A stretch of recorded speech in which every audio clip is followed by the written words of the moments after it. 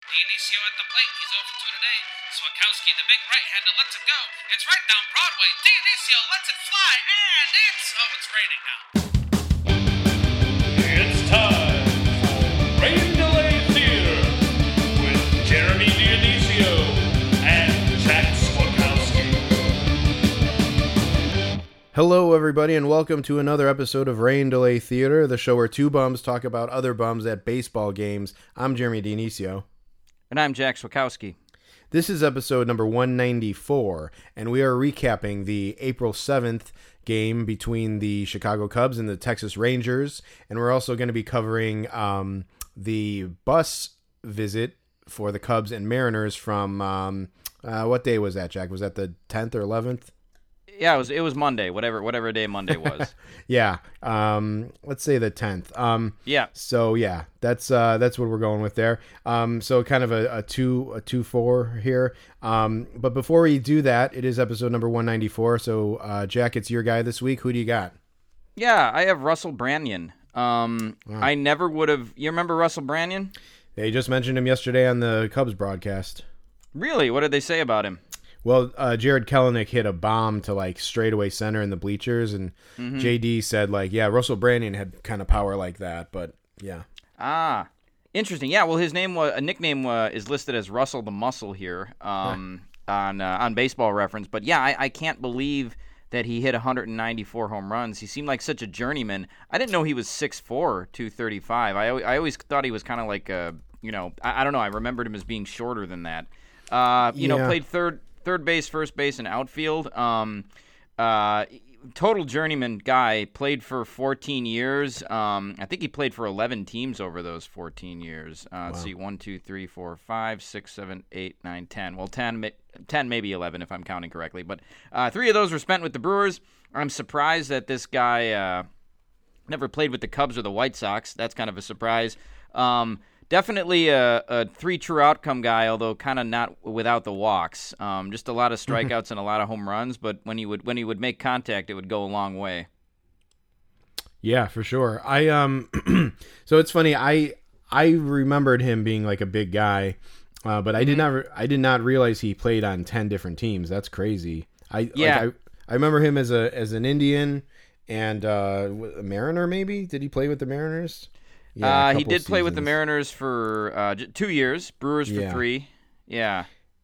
But yeah, so I knew he did have good homer numbers. So I guess 194 probably, it's weird. It's like you see a guy hit have a couple seasons of like 30 to 40 homers, and you think like, or if you think of like an old guy from like your childhood, and you're like, oh, I remember he hit like 30 homers one year. He probably has like 250 homers, and you look and he's got like 112 or something. Sure. I've been surprised like that before. But yeah, I don't know. That's pretty good for Russell Branyan, I'd say.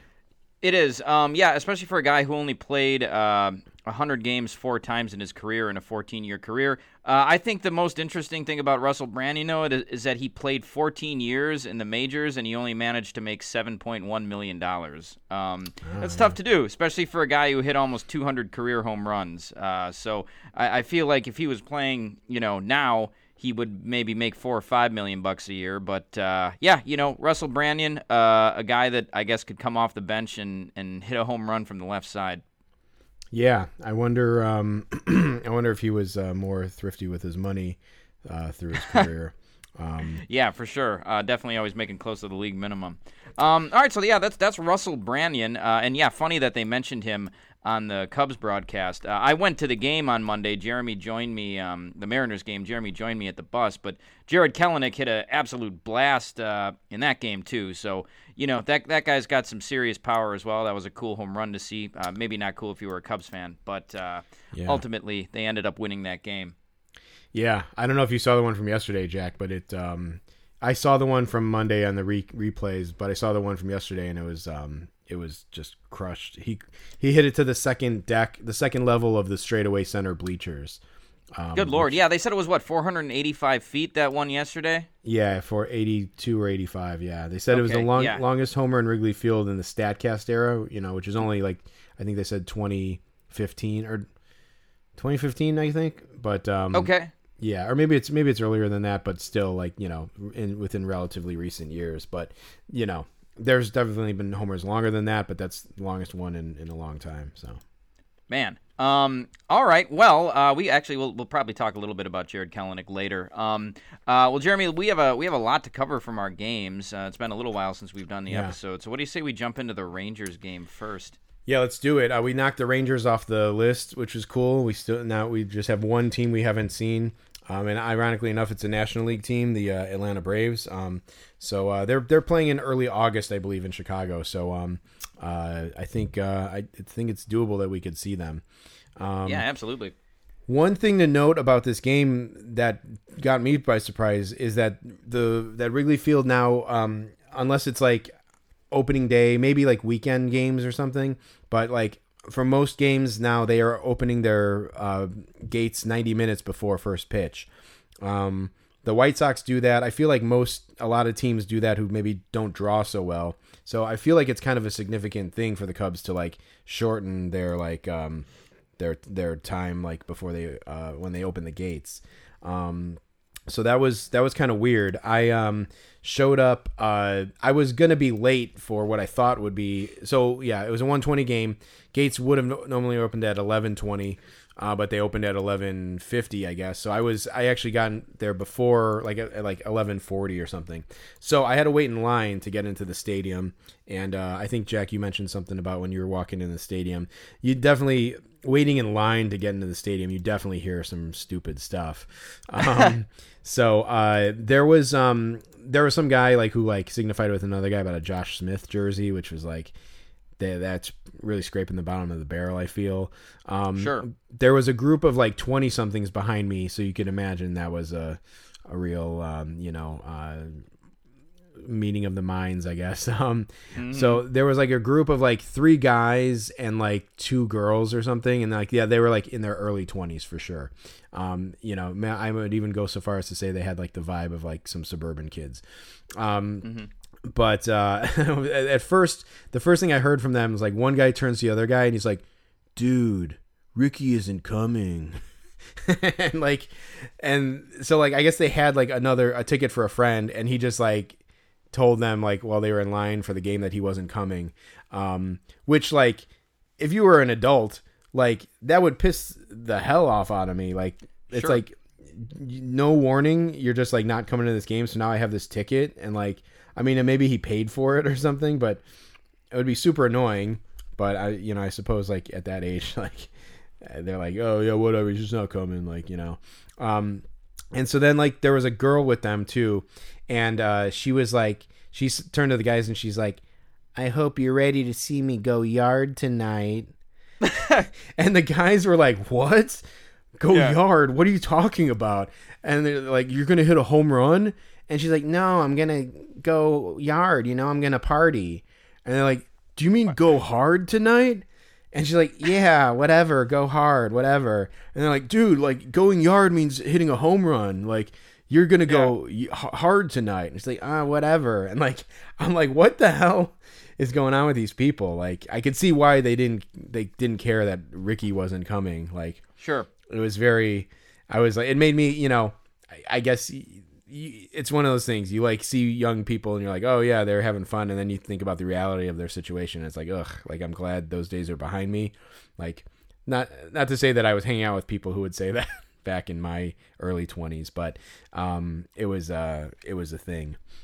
That's a really interesting mistake to make, though. It is. Like, has she been saying "go yard" her whole life? As far as partying. Sometimes like if you mispronounce a name or a word and just nobody says anything to you, and then you just keep mispronouncing it. Like, is that what she's been doing her whole life? Who knows? Yeah, I wonder if she was like, she's like she liked one of the guys and she was trying to impress him, and like he likes baseball, so she created that like malapropism, like Sure, on purpose or something. But just to make them think that she like knows baseball well or something. I don't know. Right. But yeah, it was just absurd. And I had to listen to that whole conversation. So, I got in before Jack. So I've been I got something to eat, I had a taste for like a Polish or like a brat or something, and I went by one stand and I smelled the sauerkraut actually, and like I'm not usually like drawn to like sauerkraut necessarily, but there's something about the smell that was getting me. So I went over to the stand, and it's another one of the new food stands, and I didn't even realize it like the first day that I was there, but they had a burger stuffed brat. I didn't even take a picture of it because it doesn't look appetizing, and it's just kind of absurd. It looks like a canoe, basically, like a meat canoe. So it looks like a brat. Like imagine a brat being split in the middle and then wedged with like ground beef, and it's kind of like charred on the grill and everything. So I ended up getting that, and I forgot to get the sauerkraut with it. They asked me if I wanted grilled onions, and I said yeah, and then I forgot to get the sauerkraut. So it was a complete whiff. And then I got the sandwich, and like they put it on a burger bun too. It's really weird. It was just like, it's weird. We went the other day on opening day and got like, they have these like chicken baos. So like you know, like I think it's Chinese, like that like kind of fluffy bao thing, like it's kind of like a bun, but they put it like under the heat lamp, and so it got like all like crisped up, which is not supposed to. It's supposed to be like super soft and fluffy. So they like, you know, they didn't know how to prep it, and so I feel like they're either still figuring these things out, or they're just like swings and misses like with the new food. But the burger stuffed brat was sounded good on paper, but it was kind of a swing and a miss at the end of the day. Did you just get like ketchup with it or something, or did they give you any kind of like sauce?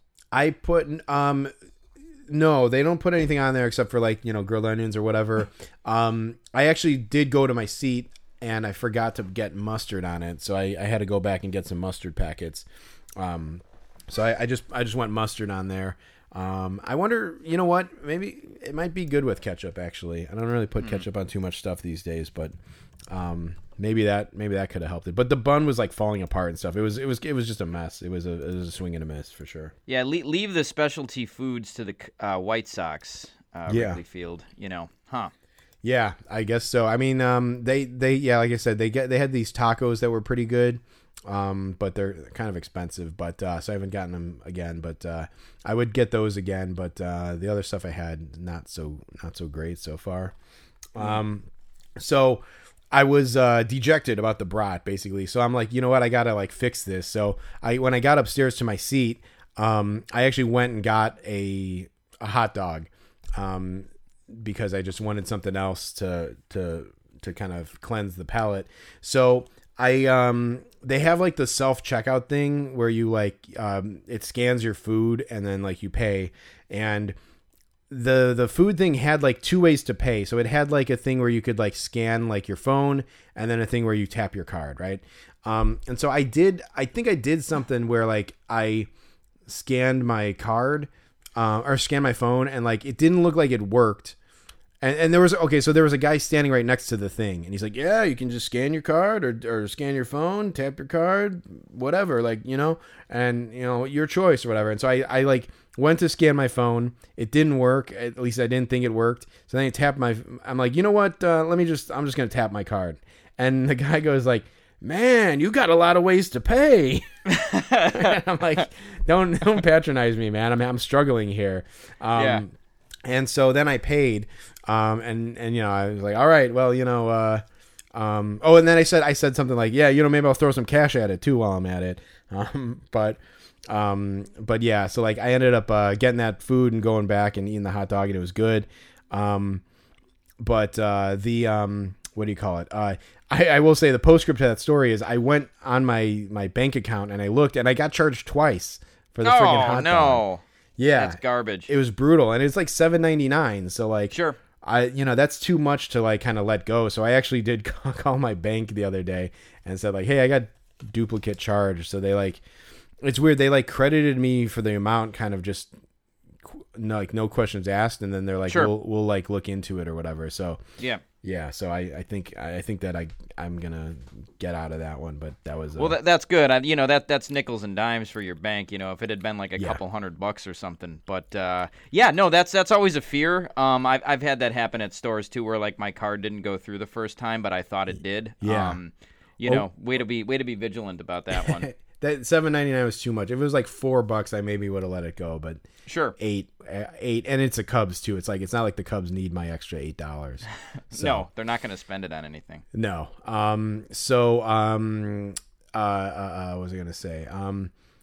Yeah. So that was that. So then so again, I was still kind of like hanging around on the bottom level, and I was watching like BP and like the pitchers throwing and everything, and it looked like Taylor Hearn was going to stop and sign for us, but he ended up running in. There was like this like squirrely like father and son duo that were trying to get autographs and trying to get DeGrom, and like honestly, the kid was so like intense, and he kind of looked like a sleazeball that like I think he actually scared away most of the players, like sure, with just being too aggro.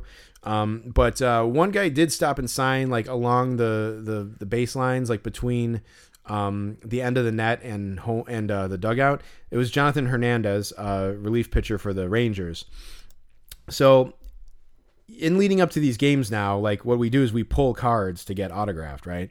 So I pulled a card of every guy. Like some of them you like kind of search for the best card. Some of them, like for a guy like Jonathan Hernandez, you probably just pick the first one you can get. Or if I'm already going into a set to pull like 2 cards, I'll just pull, if I know the guy's in there, I'll pull his card from that set and whatever. It doesn't have to be the perfect card.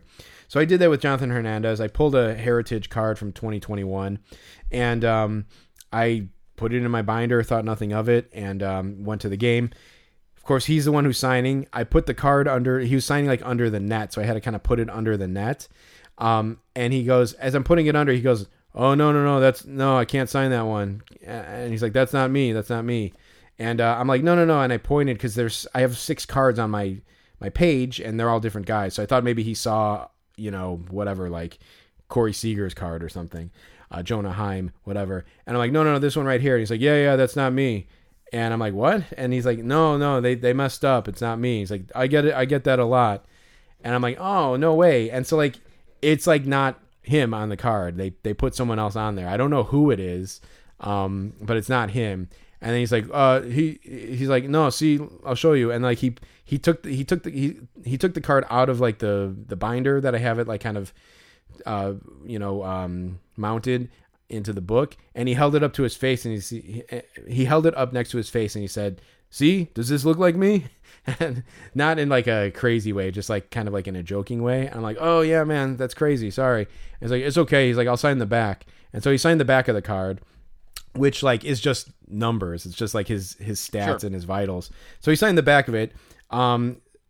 It's actually kind of cool because it's like unique. But at the same time, there was also like 4 or 5 different Jonathan Hernandez cards I could have grabbed. Sure.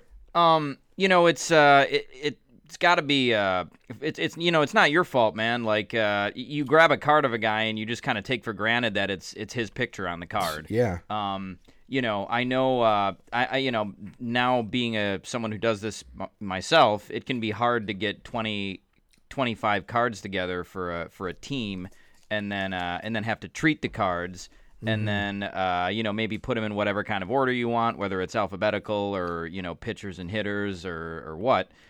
So yeah, I mean, I get it. Like it's probably frustrating. I don't have any Jonathan Hernandez cards, but yeah, I saw the card. It's kind of cool. It does cover up his stats. Like if you ever wanted to look at him, it might be a little harder to see him, but it makes for a good story anyway.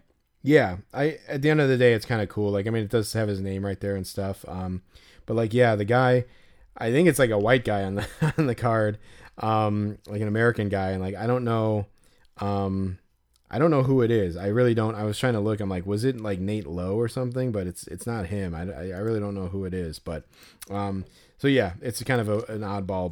But yeah, but it has a story attached to it, I suppose. So and it fucked up your Taylor Hearn card. Yes, so that was the other thing. So then, like, as I was handing the marker and the book under the net, because it was so weird, I had to like crouch down to the ground basically, and then lift it up through like the net, and he had to kind of reach down and grab it. My pen was out and uncapped, and it dragged onto the book, and of course it dragged onto a Taylor Hearn card. So I was like, oh man, like I just messed up my Taylor Hearn card. And then I'm like, so now if we do try to get him at the bus, like, I mean, am I going to not try to get him because the card's messed up? The card getting messed up is one thing, but like that was the only Taylor Hearn card I had on me. So I was like, this could be an issue later, and we'll when we get to the bus stuff, we can talk about it if it was an issue or not. Sure. Yeah. Probably about that time, well, a little after that, I rolled in about probably 12:55 for a 1:20 game. Got there, immediately went up and tried to get food before I sat down. So I go to the nacho stand, and I've got my scorecard, I've got my binder full of baseball cards, and I'm getting rung up for my order of nachos and my soda. And the guy who's ringing me up at the concession stand, he asked me, he goes, "You work here?" And I was kind of taken aback by the question because I had no, I had no like Wrigley Field gear on. I didn't even have any Cubs gear on. I had my winter hat and my jacket on. But he asked me, he's like, "You work here?" And I go, "Who? Me? No." And he looks at the binder and he goes, "Serious fan." And I was like, "Yeah, I guess so. I don't know." Even when I came in, I was at security. I was. I always get beeped now. I don't know if this happens to you, but I get beeped because of, when I'm going through the metal detector because of the binder I have. But, I went up there. They wanded me down, and he's like, "Hey, what's in there?" And he looks, and he's like, he sees the baseball cards, and he's like, "Oh, I see you got some Mariners cards. You going to go out by the bus after the game?" And I was like, yeah. I was like, "Yeah, we'll see if they sign. But also don't blow up my spot, too. Don't say it that loud." But, yeah. That's the worst kept secret in baseball, by the way. It's yeah, like, no. Everyone on the staff like knows about it and looks the other way or encourages it. Right. No, definitely, especially the security guards. So one regret that I have though from that vending stand is I should have said to the guy like, "Oh yeah, shoot, I do work. I do work here. I forgot my employee ID. Can I still get the discount that you guys give?" Yeah. But I missed that. It's like if someone asks you if you're a god, you say yes. Yeah. Say the same thing about working here. We had seats in right field. And Jeremy, you had texted me saying you were sitting in section 326, so I came and found you. When the game started, there were not that many people in that section. Our entire row was empty, and so was like the row behind us and the row in front of us. But just as the first inning was going on, all of the seats in the entire section filled up, and then there was none of the sections around us filled up. We were just in this nightmare section where just people kept coming in. It was horrible. And it was families. It was like husbands, Yes. wives, and like fucking little, and like each, not only was it little kids, but like I felt like each family had like 3 kids. And like they were just like not sitting, like it would be like 3 kids, the mom, and then like the dad was sitting behind them for some reason. The poor bastard dad like had to go like get like the food and come back, and then like had no seat to sit with him, so he had to sit behind him. Like there was a row in between us and the bulk of the like families, and I was like, okay, at least we have a buffer. I actually moved back a row to create that buffer, but then like that's where like the dads would come in and like lean over and hand the food out. So it was actually worse. It was like better off. They would have been better off. We would have been better off if they didn't have that zone to like go, because they were standing right in front of us. It was really just distracting. Yeah, and then there was a group of like little kids, and they were all together. I don't even know if I saw any adult, but they kept like trying to figure out where they were supposed to be sitting. Oh, God, and maybe there was one adult with them, but like they just kept dickering back and forth about like, is this row 9? Well, what's this? Well, no, like, those are different people, but the people that you're talking about, like they were standing right next to you, and they're like, "Oh, we're down there, we're over there." And then I heard the kids say it to like the group. It's like 5 of them standing there, and he's like, "Oh, we're over there, we're over there." And it's like, well, then go over there. Like, why are you still standing here talking about how you're over there? Just go there then. Yeah, it was really frustrating. The thing with the row 9 thing is this: like, there were 2 like parents or mothers or whatever, 2 women who came to the section, and they were kind of like, they started going into the aisle, making people stand up so they can get through. And like, they looked at the person next to us, and she goes like, like the person sitting in our row, like directly to my left. So that we were all in the same row. And she's like, what row is this? And the person says row 9. And then she goes and turns to the person sitting directly in front of us, in the row in front of us. And she's like, and what row is this? And it's like, what row do you think it is? Like, we're in row 9. The row in front of us, I'm going to guess, is row maybe 8. Maybe it's row 8. Unless this is like unless Wrigley Field like was built in the time when they numbered rows backwards.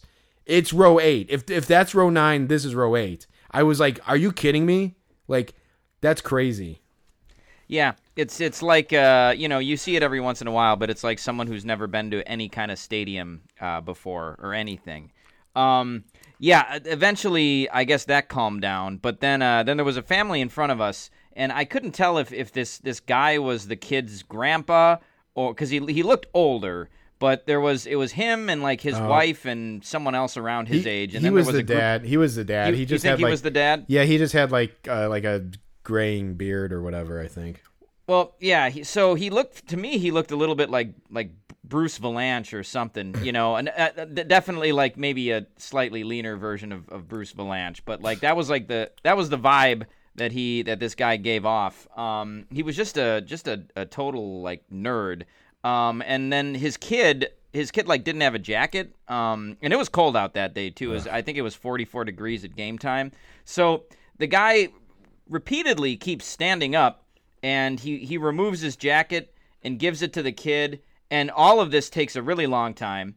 And then at one point, like the wife came back and gave him a hot dog, and for whatever reason he needed to stand up to just get his bearings so he could eat this hot dog. And he started eating it while he was standing up. And then he stood up again. But the worst part of it was, first of all, he was right in my, and probably yours as well, like, view of home plate. But also, the dude had the worst plumber's crack I've seen in a long time. So whenever he would stand up, the whole section behind him just had to look at his ass. Yeah, it was bad. It was like really bad. Like, it's not just like the top. It was like, it was like, probably like 3 to 4 inches of his crack. It was excessive. And it was a cold day, and I'm like, do you not know that this is happening? Like, again, like, I don't know again, but like, listen, neither Jack or I are fathers. Like, we have no kids. We haven't had to deal with this stuff. Like, and I'm sure like if that day shall come, like, we'll probably get stressed out or whatever, but it's just like, we just need to stop. Like, you just need to, someone needs to just stop and be like, okay, I'm standing up, I'm blocking these people, I'm bending over, my ass is out. Like, something's gotta stop. Something's gotta be attended to. Like, I just don't like, it's just a free for all otherwise. Like, I think if you could just stop, breathe for a second, pull your pants up, like, everything would still be okay, Right. I don't know.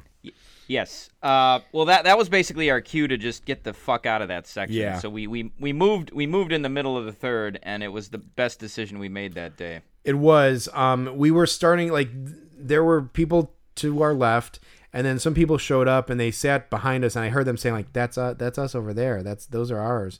And like, I heard them clear as day, but they didn't say anything. And then I turned around. Eventually, like, they said something, and I just leaned back and I'm like, do you guys want to switch? And they're like, we're okay for right now, like, unless these people show up. And then I heard the woman say like, well, those are Bill and Stacy's seats or something. I'm like, okay. And like, we just got up and we like left. And I said like to Jack, it was like a monkey's paw situation, because like now those people are going to take our seats and they're going to suffer the same fate that we had just suffered of having to stare at this guy's ass. So it was kind of like, a, be careful what you ask for situation. So, sure. So yeah. And then we moved over like 3 or 4 sections, and it was beautiful, and there was no one around there, and we were cool the whole game. Yeah, it was nice, and they were actually better seats because they were closer to home plate. Yeah, right. We moved closer to home plate, and it was better. I don't know what the thing was. Like, I think, Jack, were you going to mention something about it for the Mariners game too? So yeah, Jeremy, so it was same section. It was 326. You suspected for this one it was kindergarten teachers. That certainly is the vibe that most of the adults had there. But I was sitting in the I forget what it's called again, but I was sitting in the upper part of the upper deck. That's the right reserved, Yeah, upper reserved. I was sitting there on Monday, and I was right behind section 326. And again, it was just the section was full of what seemed like one group of people. Okay. Like they all seemed to kind of know each other. So I almost feel like section 326 is a section that they just, like the Cubs will just sell in bulk. Yeah. But like, I guess lesson learned, let's keep an eye on it to see if that's true Yeah. throughout the season, but also let's not sit in that section ever again. Jack, what's worse, section 326 or room 237? That's a Shining reference. Oh, okay. You know, I've only seen The Shining once. It wasn't really my thing. Room 237. That's another controversial Jack take, film take. I have to feel. Yeah, but, sure. Do you like The Shining? Well, I just watched The Shining with my wife actually, and it was her first time watching it. That's we don't have time to get into that on the podcast, but my early take on it was like I was on Stephen King's side because Stanley Kubrick changed the movie so much, but there's too much to get into there. But room 237 is the room that they what's his name?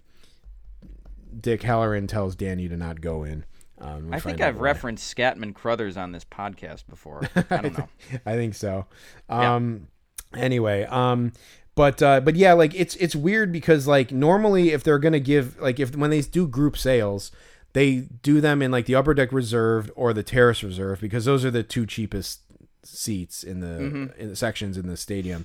So to do them in like the upper deck box, which is where 326 is, it's kind of like expensive, but maybe because of attendance is down, maybe they're selling those sections like at a discount or something.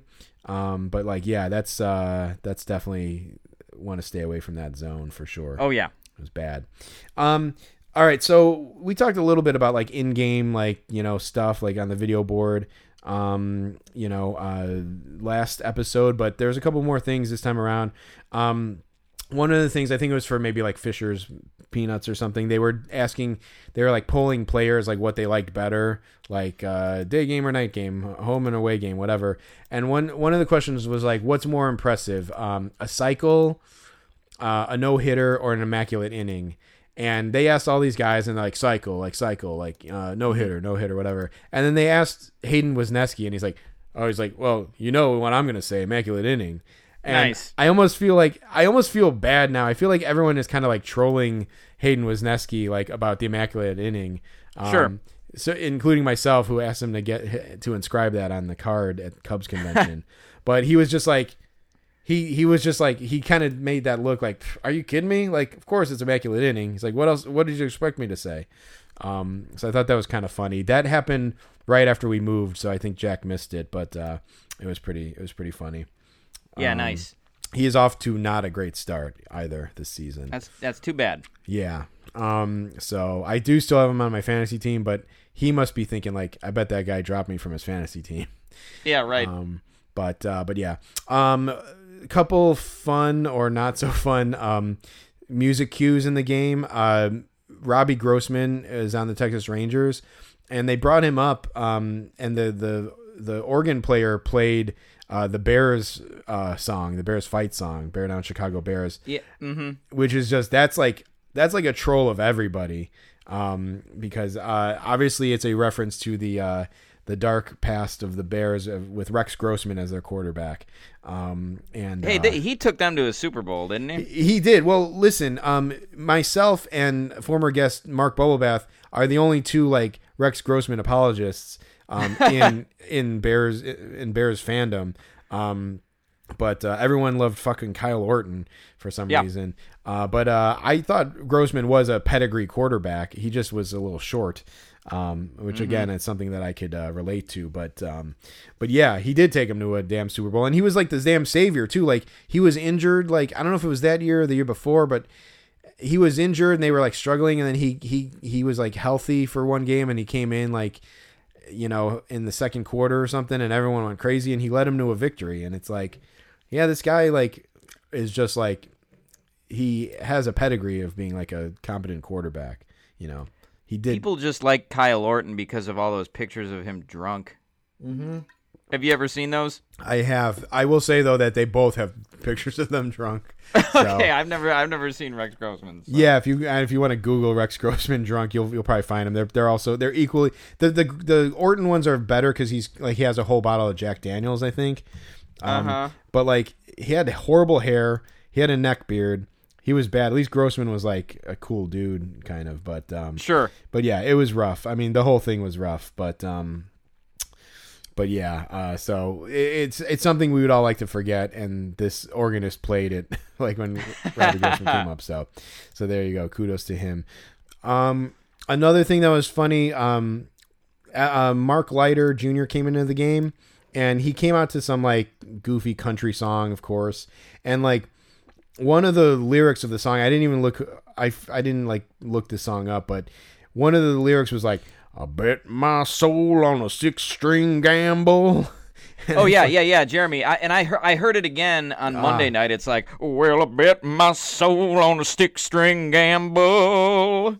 And so I was thinking about it too. You know what that's got to mean is that like the musician is saying that like he gave his life to his music. Yeah, to a guitar, I guess. Yes. But like.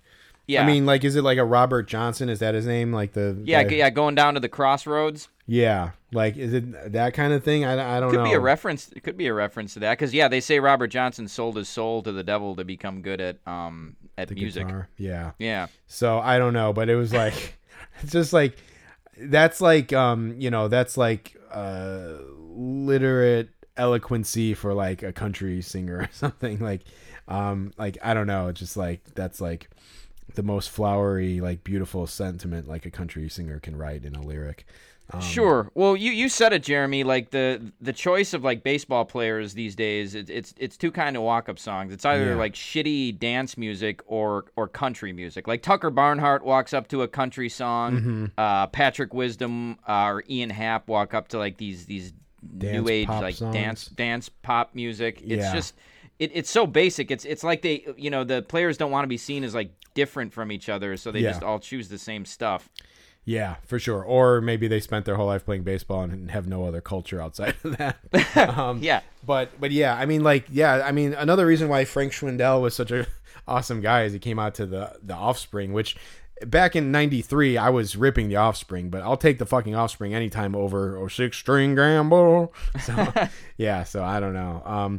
Speaking of not only bad walk-up songs but bad players.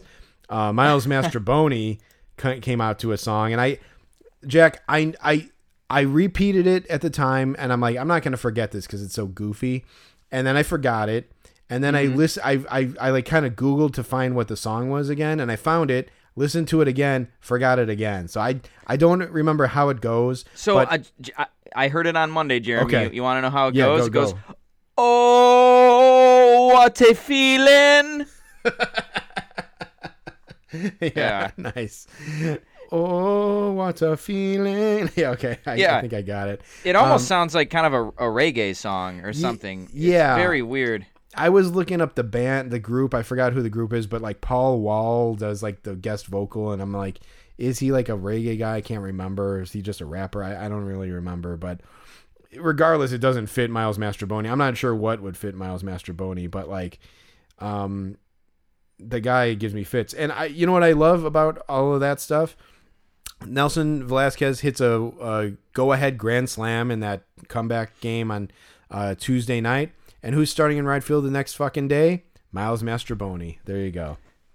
Jeremy, yeah. We haven't done our over-unders. We got to do them soon. Yes. But, like over-under on him being on the team on May 1st. Ugh, yeah. I don't think there's, well, who knows? You never know with the Cubs. But or with David Ross. Right.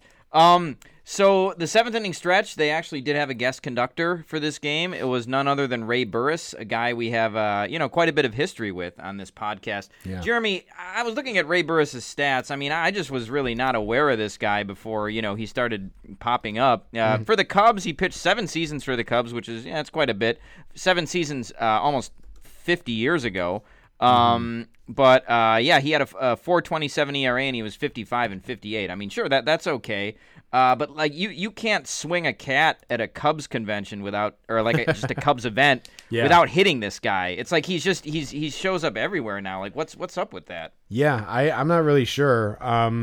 Yeah, I think we talked about it on the podcast, but like he said, like, hey, if someone buys me a beer, I'll stay out in the lobby and sign autographs. And so like, I mean, I think like of all the teams, like he could like kind of be an emeritus status with, you know, it's like he spent 3 years on the Expos. It's like, I don't think he really wants to go to like a Washington Nationals convention. No.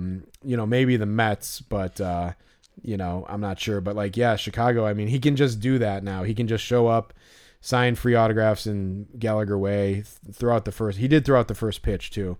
And just like, yeah, so it's like, if he can just have that cushy like spot with the Cubs, you know, I'm sure he doesn't mind it. So no, absolutely. Yeah, and he played 2 seasons with the Brewers as well, 85 and 87. So Ray Burris, glad to have his autograph. He's got a nice looking signature.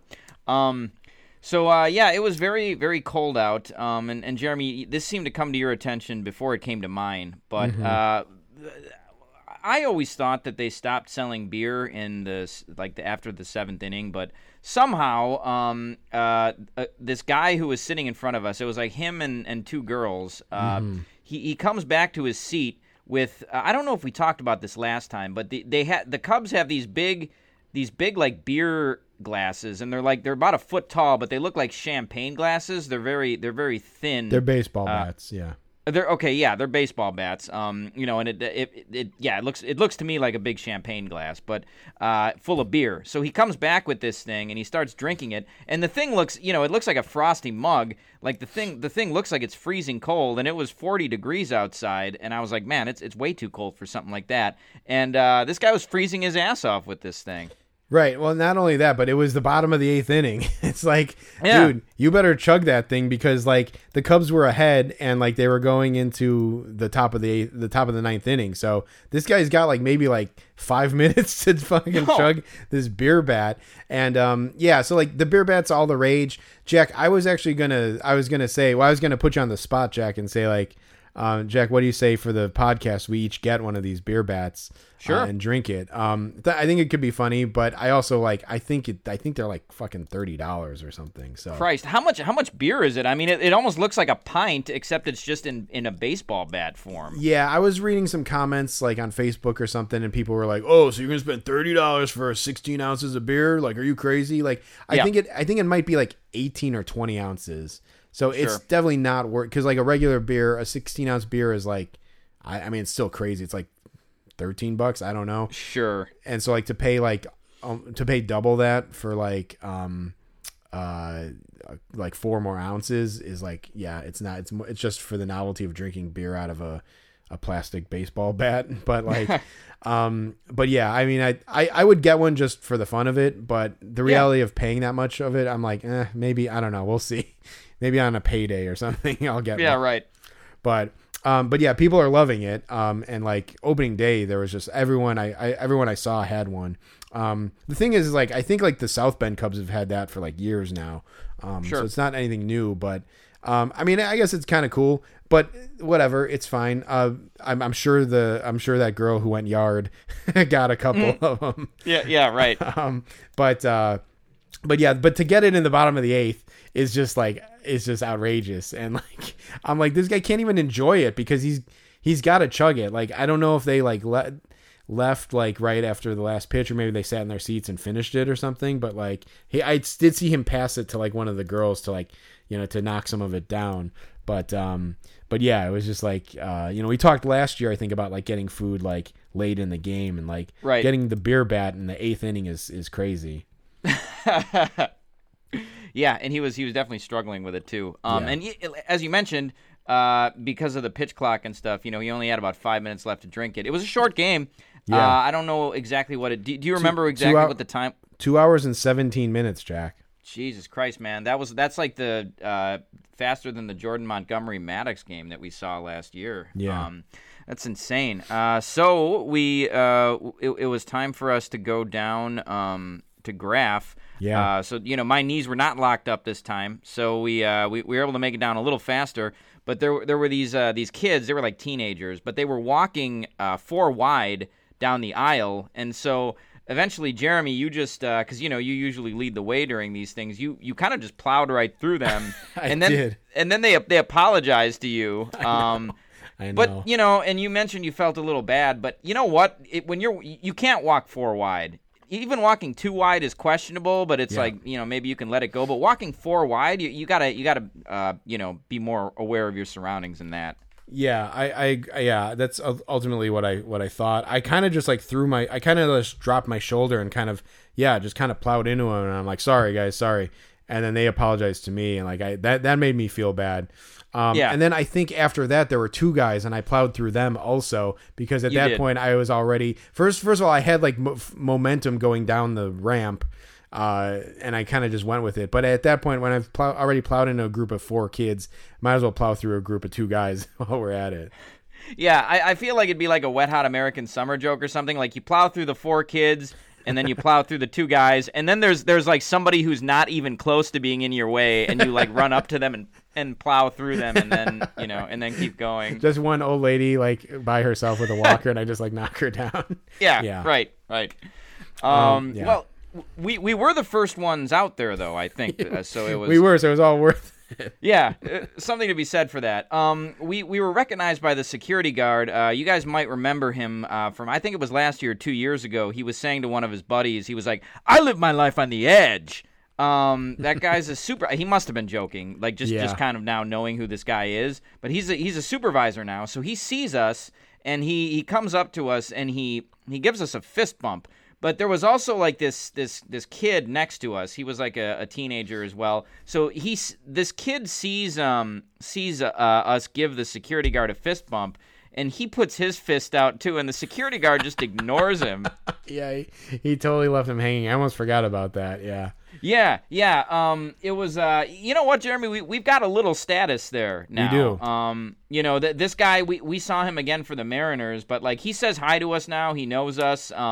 I feel like he's cool with us being there. Yeah, he came up to us and he's like, "Back for another season." Yeah. Yeah. So like. Yeah, and it was cool. And then he really got into it with his, like, he's like, yeah, because I remember this at the end of last year. He was saying, like, yeah, I bought a box of football cards, and, I was ripping that. And he's like, yeah, like, so then this season, like, this time he came up to us and he's like, yeah, I've been stocking up in the offseason. I've been getting all kinds of memorabilia, like Bears helmets, Blackhawks sticks, like, all this. He was, like, naming, like, all this stuff that he was getting. And I was like, yeah, that's cool, man. That's cool. Like, yeah, he was naming off so much that, like, we couldn't really address like one singular thing. It was just kind of like it seemed like he was kind of just like running it all off just to like tell us like what he had. But I was like, I would have like said like, oh yeah, Bears helmets are good, who'd you get, whatever. But he was just like running down a list, and it was like, okay, cool, that's cool. Yeah, right. and then he was talking about his brother too, and he's like, yeah, my brother's got a horseshoe up his ass. Like he That's right. He kept saying that, and I think it was his brother who had the Urlacher helmet, autographed helmet or something. I don't know. Like he clearly just saw us and then wanted to talk about his own shit. Yeah, I think so. Yeah. But hey, no harm, no foul. We're in with him. We were looking forward to graphing the Rangers because we'd heard that they were really good signers. I mean, Jeremy, I think you're part of a Facebook group where they said that, right? Yeah, and our buddy Chris said that as well. I think also based off of the intel from this Facebook group. Sure. We had heard specifically about Seager, so I was excited to try to get him. Him and DeGrom came out early, and I don't even think maybe DeGrom looked up, but they got on the bus right away. And Jeremy, you kind of speculated that it's like they were hanging out because they're the only two people who can understand how lonely it is to be as rich as they are. Right. Yeah. Yeah. They certainly have that packed now. Taking up like probably half of the team's budget or whatever salary. But yeah, I actually think Seager dapped up the bus driver guy. Did he really? Yeah, I think he's like, hey man, what's up? I think it was him. Unless it was like during the Mariners game, but one of the first guys that came out, it was like I'm pretty sure it was Seager. like, because it was like a kind of a big guy, and like he's like, hey, what's up, man? Like, you know, like he knew him from previous years or something. So. Oh, I'm sure. Yeah, I'm sure. Like probably when he was with the Dodgers. I will say it's pretty surreal. Like when we saw DeGrom. I mean, you know, Seager's up there too, but like when DeGrom came out, that's one of the surreal things about graphing is that it's like you see these guys where it's like they're just like such big superstars and they're right there. Yeah. It's just like wow, that's kind of crazy. I mean, if we end up graphing the Dodgers next week. It's like when we see Kershaw, it's like Jesus Christ, man, like he's right there. Yeah, Kershaw and Mookie Betts. Yeah, in street clothes. Like it's just weird. Yeah, it's just weird to see them in that setting for sure. So we Taylor Hearn did end up coming out. You know, Jeremy, you had like I think we had gotten rejected by quite a few guys up until Taylor Hearn, and you know you mentioned like of course you know since my Taylor Hearn card is fucked up, that means he's gonna sign. It was like a deal signed in blood, like with the baseball card gods, that like my card got fucked up, so 100% he was gonna stop and sign for us. Sure, and you know, sure enough, he was one of only 2 players who did sign. He came and he signed for us. So Jeremy, you got him on your card, but your card was fucked up. I will admit, folks, I didn't take enough time for myself to treat the cards properly. I tried to treat them, but I was sloppy with it. I'm probably actually lucky we didn't get more autographs. Hearn autographed my card, and the fucking marker bled on it. Jack, could you? I heard from one of our listeners that they don't know exactly what like prepping the card is. So could you kind of talk about that? Yeah. That's a great question. So and I'm getting better at it myself now. And Jeremy, I'm sure it was a learning curve for you too. But so with the newer cards, the newer Topps cards, you know, not newer now. They've been doing this for 30 years, but they have a glossy finish on the top of them. The old cards from the 80s and before are kind of a cardboard stock. Yeah. Cardboard card stock. So when you sign it with a Sharpie, the marker's not going to bleed. But for these glossy cards, if you try to write on them with a Sharpie, the Sharpie will just like start to bleed, for lack of a better term. Yeah, so, like bubbles up, basically. Yeah, it bubbles up, and it's not good. It looks terrible. So what you got to do is you got to treat that top somehow to make sure the Sharpie takes to the card. So what I do, the easiest way is to take baby powder and just like put the card on a paper plate, and I sprinkle baby powder over it, and then I rub the baby powder in with my finger, and then I take a T-shirt and I like wipe the rest of the baby powder off. I wipe some of it off with my finger, the rest of it with the T-shirt, and usually the card it'll just take, I don't know, like because science. But it takes the gloss away, and it's you can the card looks good when it's signed. Then, do you use an eraser, Jeremy? I use both. Like I've had this conversation with other graphers, and like sometimes in the past I've used baby powder, and I felt like it kind of gave the card like a white sheen to it. Sure, which like kind of bugs me. But the eraser leaves like this residue on the card sometimes that it's hard to get off, and it looks like you just have like fingerprints all over the card. Sure. So it's kind of like pick your poison and like what works best.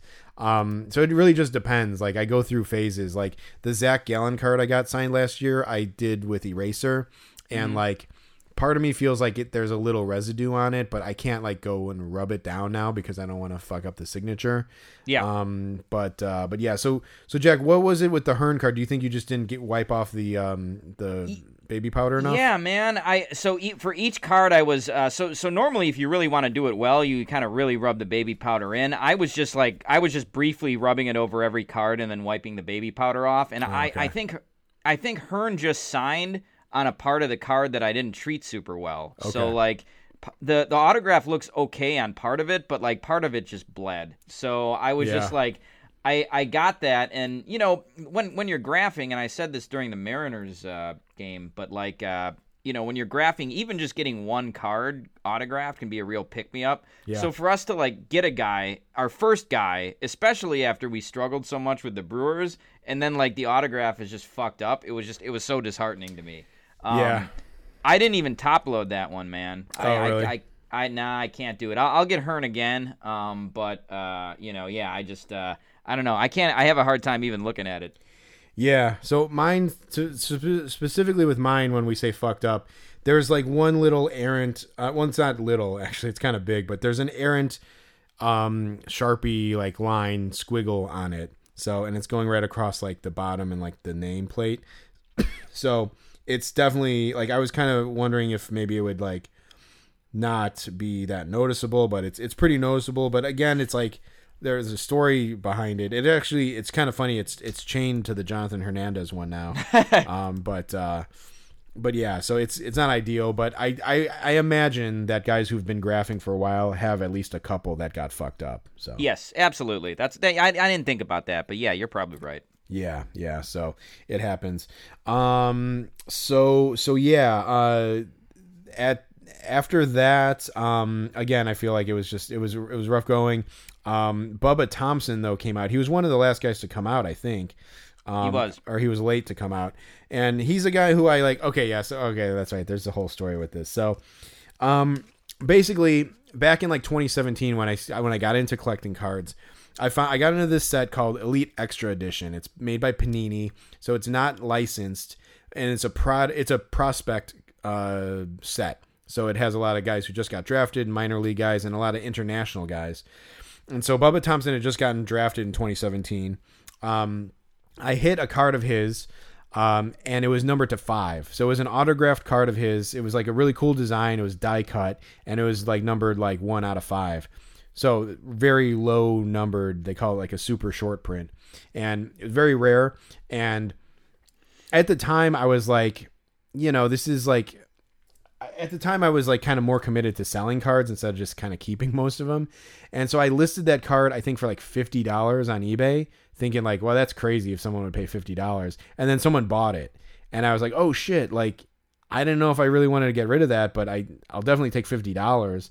But then part of me was like, whenever you sell a card, you're kind of like, that was my card. Like fate put it into my hands, and then I went and sold it. And like, so I was regretting it. And so I ended up buying a bunch of other Bubba Thompson autographed cards. And I'm like, I'm going to invest in this guy and like, kind of like follow him. And then actually, as it turned out, I came across another Bubba Thompson card to 5. It was like number 5 of 5. And I ended up picking that up. I got it for less than $50. I might have got it for like $30 or something, which is too much to spend, but it was that was my penance for selling it in the first place. So anyway, I had this Bubba Thompson numbered to 5 card since 2017. I've been following the guy for a long time. I brought one of his cards. He came out and he signed. So he signed like this like Bowman draft Chrome card for me, which is a pretty cool card to get signed. Jack, did you end up getting him? No, I don't even think I got him on my scorecard. I would have definitely gotten him on a card, but right. I think I just passed it by because you didn't have a card of his. Yeah. So he signed for me, and I was thinking like, maybe I'll tell him that I have this card of his, and I was like, nah, whatever. And then like he started signing for like these like 3 kids next to me, and I was kind of standing there just watching, and the kids weren't talking to him, so he was just kind of quiet, and he was just signing. So I'm like, I think I could actually like squeeze it in right now to tell him. And you can tell me again. This is one of these stories where, Jack. I'm interested to hear what this was like for Jack. But I said it to him. I'm like, hey Bubba, I've been collecting your. I collected your cards. I have a card of yours numbered to 5, and then the kids. I actually think like.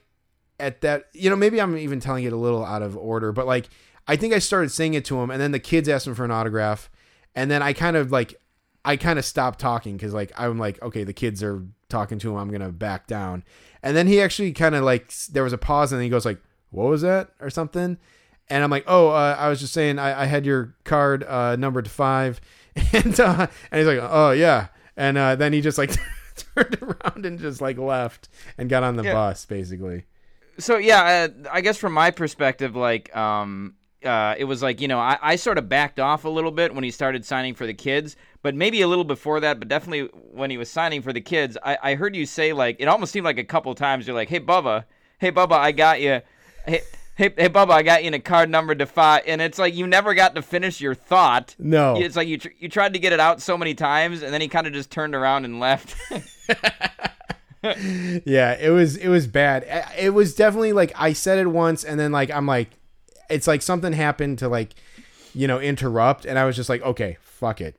You know, I don't need to say it. And then he actually did. He kind of like gave me like a half look, and he was like, "Were you saying something?" Kind of like that. And then I took it as a cue that I should, that he was asking me what I said and to go back into it. And then like I said like 3 words, and he was like so not interested. And then like he's like, yeah, and then just like walked away and got on the bus. And it was just like, ugh, that was bad. But at least I'm like, I got his autograph, but I felt like a goof after that for sure. Is he? Are they projecting him to be good? I mean, he was like a first round pick. He, he was like, I think he was high in their prospect list early on, and then kind of dropped down a little bit, and then kind of seemed to like have a resurgence just like right before getting called back up. And he's been like okay, I think like in his time in the majors. But he made like a really nice catch like the first or second game of the season. But I don't know. I don't think he's like, top. He's probably like the equivalent of like Nelson Velasquez, I'd say. For the Rangers. So kind of there's some promise there. I think they do like him, but like I don't think they're expecting him to be like a superstar or anything. Gotcha. Okay. Good. Yeah. Good to know. So there were a few interesting coaches on the Rangers. Also, like the GM Chris Young, former pitcher who was super tall. We thought maybe he would be there. He wasn't. But one guy we wanted, and who we've certainly talked about on the podcast before, is Bobby Wilson, former catcher. He is now the catching coach for the Rangers. Jeremy, I don't know if you remember a White Sox game a couple years ago. Bobby Wilson was facing Ross Detweiler, and you said to me, "This is 2 old pieces of shit nobody cares about." Ross Detweiler big-timed us last year, and what do you know? So Bobby Wilson comes out. Me, you, and Chris all had cards of him. He's only got like 1 Topps card, but we all had cards of him, and so we called for him. We were like, "Hey, Bobby," and he just like he looks at us and like just kind of does the like he instead of nodding, he like tilted his head upward like you do if you're trying to be cool, and then like he just walked right on the bus, and it's like, dude, fuck you, man. Like, I'll save this for later. And it's like, it's perfectly understandable when like a player doesn't want to sign, whatever. But at that point, it was basically just you, me, and Chris. Yeah. And we had clearly waited for like Bobby Wilson and Bruce Bochy. And like, come on, man, Bobby Wilson's gonna big time us. Like, how many people are asking for Bobby Wilson's autograph? How many people know who this guy is? Like, right. Really, dude? You're trying to look cool in front of, like, the bullpen catchers that you walked out with? Like, Come on, man. He came out with one other guy who, like, looked like a mini-me version of him, too. Yes. And it was just like, it's just like, dude, there's no reason here why you shouldn't be signing for us. Like, I'm sorry, but, like, that we've gotten way better than you, and like they've been totally cool about it, and it's like there's no reason why you shouldn't be signing right now. But. No. So that was disappointing. I thought for sure that he would sign. But I guess I don't know why I thought that. But who we really wanted though was Bochy. Again, we had some cool Bochy cards from the '80s. Jeremy, you had a good one. I think I had his '87. The blue marker would have looked great on those cards. So there was a guy, though, before Bochy came out, probably 10 or 15. Bochy took forever to come out, but probably 10 or 15 minutes before Bochy came out, this guy from the inside of the stadium, he was still inside the stadium behind the gate, and he says to us, it was just you, me, and Chris there, and he says, "Hey, could I borrow one of your guys' pens?" And he's like, just because of where I'm from, I'm trying to get Bochy, and he was wearing a San Francisco Giants hat, so I took it to be from the Bay Area. And he said he's like, "I know him" or something. Yeah, too. He said, "I know him," and then he alluded to knowing Mike Maddox too. Yeah, he said something like, "Yeah, Maddox came by and I didn't even bother" or something like that. Yeah. What a fucking So anyway, he keeps you and I, Jeremy, we're older than Chris, and we're I guess. We're not as nice, maybe. So and I both we both had extra markers on us, but like, fuck that, man. I'm not gonna lend this guy my marker. So I said no, and you said no, and then like Chris also like said no too, and so all 3 of us told him no. He was like, I wish I had a marker to use. Yeah. So real quick, I don't know if it's important to describe what this guy looked like. He was an older guy. Yep. Probably in his like mid to late 50s, would you say, Jack? Sure, yeah, if not 60 even. Yeah, He looked a little old. He was gray. He was full gray hair and gray mustache.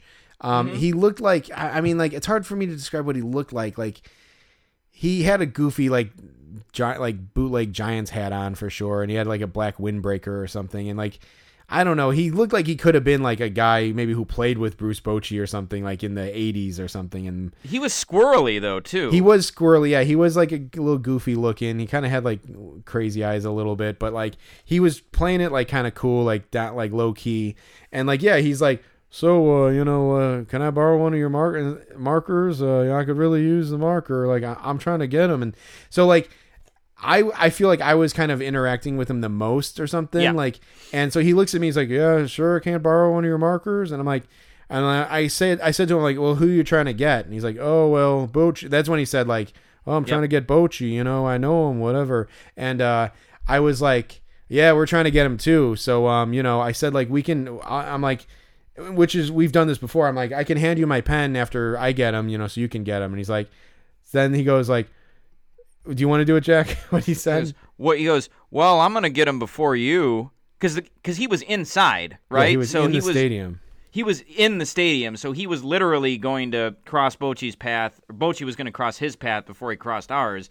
And it's like, yeah, you're going to get him before us because you're doing something you're not supposed to do. Right. You're not supposed to still be in the stadium. Like that's illegal. You're not supposed. You're breaking the rules. And like you said, Jeremy, it would have been nice to say, not without a marker, you're not going to get them. Yeah, exactly. And hey, you know what? If you knew you were going to try to get Bochy's autograph, and you knew you like to the point where you were going to illegally stay in the stadium, like why wouldn't you just bring your own marker? Yeah.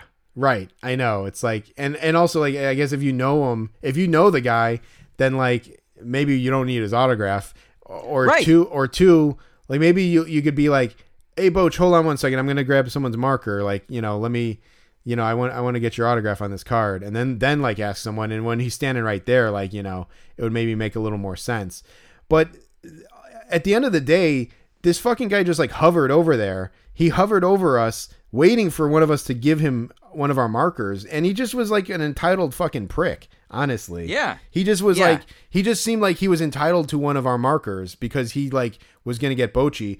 In my mind, I was like, I said it to you guys, I'm like, where's the trade-off here? Like, where is the thing like, hey, listen, you guys are trying to get Bochy. I need a pen. Why don't you give me one of your cards? When he comes by, I'll use your pen. I'll have him sign your card. He'll sign my thing. I'll give you your pen. I'll give you your card. And like, it's a win-win. It's like not even once did that like ever cross his mind to even offer up something like that. It's like, are you nuts? Like, you just think you're going to get one of our pens just because? Fuck you, dude. Yeah. No, 100%. And then finally, like, the guy wouldn't drop it. Like, he just kept asking us. So Chris gave him the only pen Chris had. And then I had another pen, which I loaned to Chris. But then the guy just, like, goes off. He just he disappears. And then I was, like, fucking pissed off. And I think, you were, too, where it's like, hey, like, this guy just, like, he's just going to steal somebody's pen. Like, fuck that guy. Yeah. But somehow, Bochy comes out. We see Bochy come out, and then this guy just appears again out of nowhere. He did. He appeared from behind like a pole or something. We don't know where the hell he was. No, because Chris was even like kind of like walking up along the wall to look for this guy. He's like, "Where the hell did that guy go?" Like, he was like looking for him. Yeah, and so then the guy gets Bochy. Jeremy, I didn't see the guy get Bochy. Yeah. What did Bochy look like when the guy got him? So he does kind of sidle up next to Bochy and ask him for an autograph. I don't even know what he signed. Like, he signed like a hat or something, like just something like so not worth signing. And Bochy walks like an old baseball catcher for sure. He does. He kind of hobbles along, and he was like walking with his head down, and like walking with his head down, and like the guy sidles up next to him and asks him for an autograph, and Bochy kind of stops in his track, and like he kind of puts his one hand in the air, like he kind of swings it up in the air, like, all right, give it to me, like kind of like that, like. Obviously, it's a visual thing, but like kind of just like an old man, like with a little kid, like running up alongside of him, like, Mister, could you give me, 5 cents for a candy? Like, all right, here you go. You pipsqueak, now get out of here. Like, it kind of had that vibe to it, even though this guy was probably like maybe like 5 years younger than Bruce Bochy. But he did seem annoyed to have to stop and do it. And of course, if he's annoyed at that point, there's no way he's going to fucking stop for us once he walks out of the stadium onto the bus. No. And like you were saying, Jeremy, if you know the guy, you don't need his autograph. This was like last year when the Ick and the Stick were like, the Stick was like with Hunter Green. Oh, we know him. It's the same thing though, like saying you know a player, but like you don't know him, and like they like Hunter Green got an Uber and they like sprinted after the Uber to talk to him. It's like if you know him. You can like text him or email him to let him know that you're going to be here. Yeah. And also you don't need his autograph. Like, Jeremy, I know you. I don't like need your autograph. I can just like text you or something, Right, exactly. You don't need the autograph of someone you know. So yeah, it was infuriating. The guy did give Chris his pen back, so at least I'm not going to give him anything, but I'll give him that anyway. But Bochy comes out, and yeah, like you said, Jeremy, he even when he was walking off the field after he removed a pitcher, you could tell he doesn't get around real well. No. But we called out for him, and we sold out pretty hard for him. We really wanted him. The whole day would have been so much better if we would have gotten him. But he hears us, and he kind of like half looks over, and then he points at the bus. But Jeremy, the way he pointed. Is just how E.T. points and like how E.T.'s hand looks. That was how Bochy pointed at the bus, and then he just went on. It was kind of funny. Yeah, it was funny. He was like, it was like the most fortunate thing for him that there was a bus right in front of him with an open door waiting for him to get on, because he was just like, bus, I gotta go, bus. No, for sure. Yeah. But right before that happened, though, there was a kid next to me, a younger kid, not the kid who tried to fist bump the security guard, but this kid is calling out, started calling out to Bochy before Bochy even came out, like just the second he saw him. And this has never been officially confirmed, Jeremy. I think it's just kind of a theory that you and I have, but I don't feel like players like it at all when you call to them when they're still in the stadium walking to the bus. Yeah. I feel like they probably hate that because I don't think I've ever seen a guy sign when people start yelling at him the second they see him walking down the concourse. Right. Of course, well, we have the Mariners bus to talk about there, but like, absolutely. But yeah, it's just like I think it's just like a natural. It's like a human instinct. It's a defense mechanism. It's like when you hear people yelling your name, like you don't usually go to that. Like when they're yelling it, like it's like, hey Bob, like maybe that, but it's like Bob. Hey, yeah. Bob! It's like you don't go to that. Like it's just not a human instinct. So like, yeah, it's just not like, it's just like it makes it like if you could yell to the guy when they're like 20 feet away and then like, hold your pen up and then he's like, oh yeah, I got you, Chief, 1 second. And then like he signs for you. That would be great. But it's harder to get him like for the like 5 seconds he's walking from the exit to the bus. But it's like the other way just isn't realistic. It's just not possible. No, and yeah, Jeremy, it is interesting because like right when the guy leaves the stadium and he's walking on the sidewalk to the bus, you have like a 2-second window where you can tactfully call for him and maybe he'll come over. But this kid was just yelling at him, and it's like I'm not gonna let this. There's already enough fucked up about this with this old guy inside the stadium. Like I can't stand it. I can't stand it when people do that. So I said to the kid, I was like, hey, we'll call for him when he comes out here. They don't like when you do that. And the kid was like, oh, okay. But it's like, I may start doing that more. Like if I feel like people are fucking it up, because it's just like, hey, just like, well, and we did it last year too with somebody, Jeremy. I think like, we were like, hey, let's wait till they come out before we start calling them. Yeah, no, you said it to someone like, or maybe I did. I can't remember. One of us said something to a kid last year too. Yeah. But it's not a good way to get autographs, and like you're fucking the other people who are trying to graph if you're just gonna yell at these guys. Like it's not good. I can't stand it. So. But anyway, we didn't end up getting Bochy, so that was a overall kind of a bust. But then we went over to the Cubs. We did. We go over to the Cubs with Chris in tow, and this was a day game, right? So like it was still like and it was early. It was probably like 5 o'clock or something at this point. So we go over to the Cubs area, and like they have the kids corral again, and there's always the other spot that we go to. We walk over to the front of the. Did we go to the back and then the front? Is that what we did? Yeah, I think we went to the back, and then we realized there were no kids there, so we're like, they're not gonna fucking nobody's gonna stop for 3 adults. Right. So we're like, let's go back over to just the front of the parking lot and see what we can do. Yeah, for sure. So then we go back to the front, and like we look across the street, and like again, your head's on a swivel. You're looking for like, is that a player? Is that a player? Who's this guy? Who's that? And is that Gabe Kapler? Does he have big boots? Then yes, it is. Yeah. But we see this guy walking from like between like that Cubs office building and the side of the stadium, like coming out of Gallagher Way, I guess. And he was just like some guy like with like a jean shirt or something like that was like open, like unbuttoned down half like his chest. In my mind, he had shorts on. I don't know if he had shorts or jeans on. He also had slicked back black hair. Yeah, slick, like long hair that was kind of blowing in the wind. I think he had sunglasses and maybe like a backwards hat or something. Yeah. And I just said like, hey, look at this guy. This is God's gift to women.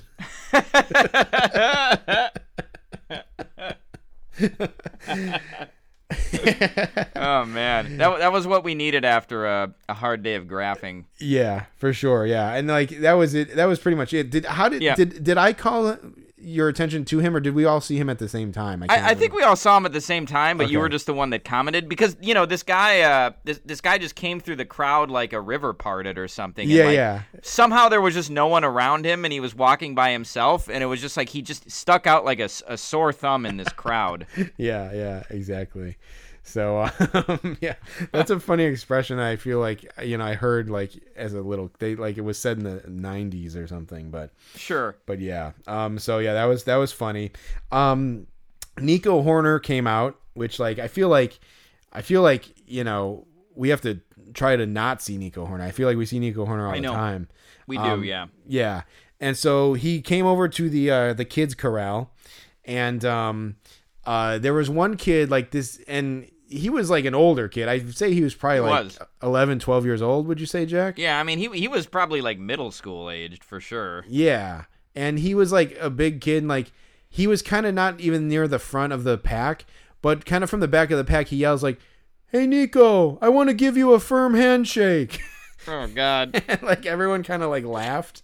Yeah. And then the kid goes over to Nico Horner and like, Jack, have you seen Predator? Are you familiar with Predator? Oh yeah, absolutely. I know what you're gonna reference. Yeah. The scene where Carl Weathers and Arnold Schwarzenegger like see each other and they give that like that kind of like that high five arm wrestle like hand clasp thing. Yeah, and like you can just see both of their biceps like rippling. Yeah.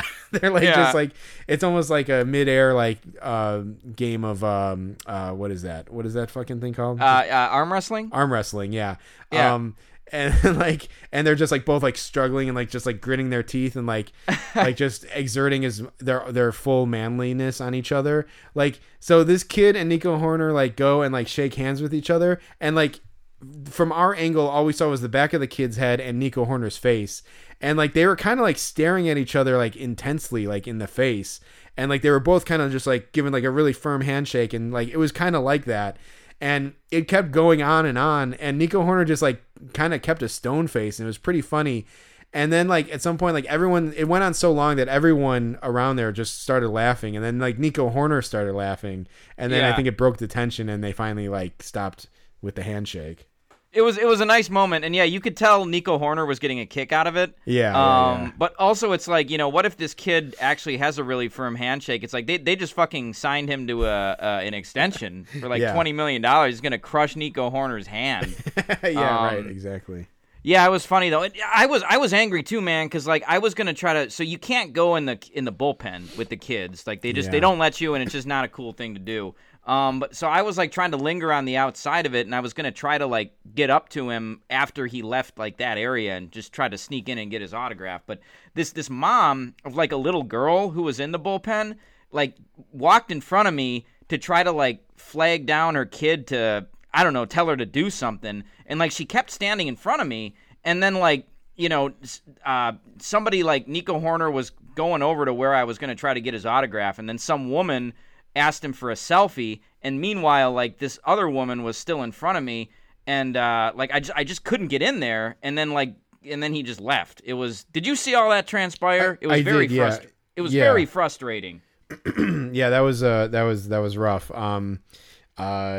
And like it's such a fine art to try to get an autograph at that kid's corral. Like, yeah, you were probably in about the right spot, but like, yeah, that lady just kind of she was just lingering there, and it was like, it's like, what are you doing? Like, why can't you just not stand there? Your daughter is already in the bullpen. Like, what? Anyway, whatever. Nico Horner's not a particularly hard guy to get, so I'm sure I'll get him on a card somewhere. Yeah, for sure. Yeah. So that was a tough miss there. And I had already had him on a card, so I was kind of hanging back. I had another card that I would get him on, but I was hanging back. They actually made a card of his walk-off hit against the Mariners on Monday.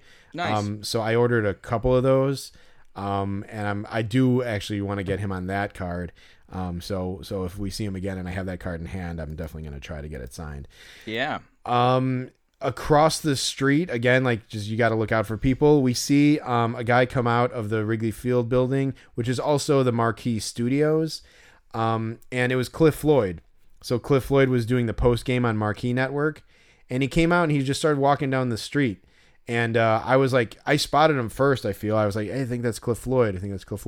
And like he's walking down the street, and I was just like, it was one of those things where it's like it's a real tough move to run across the street to get the guy. Yeah. And like I didn't want to like attract a bunch of attention to him. And was there a guy who stopped him? Another guy? Is that what happened?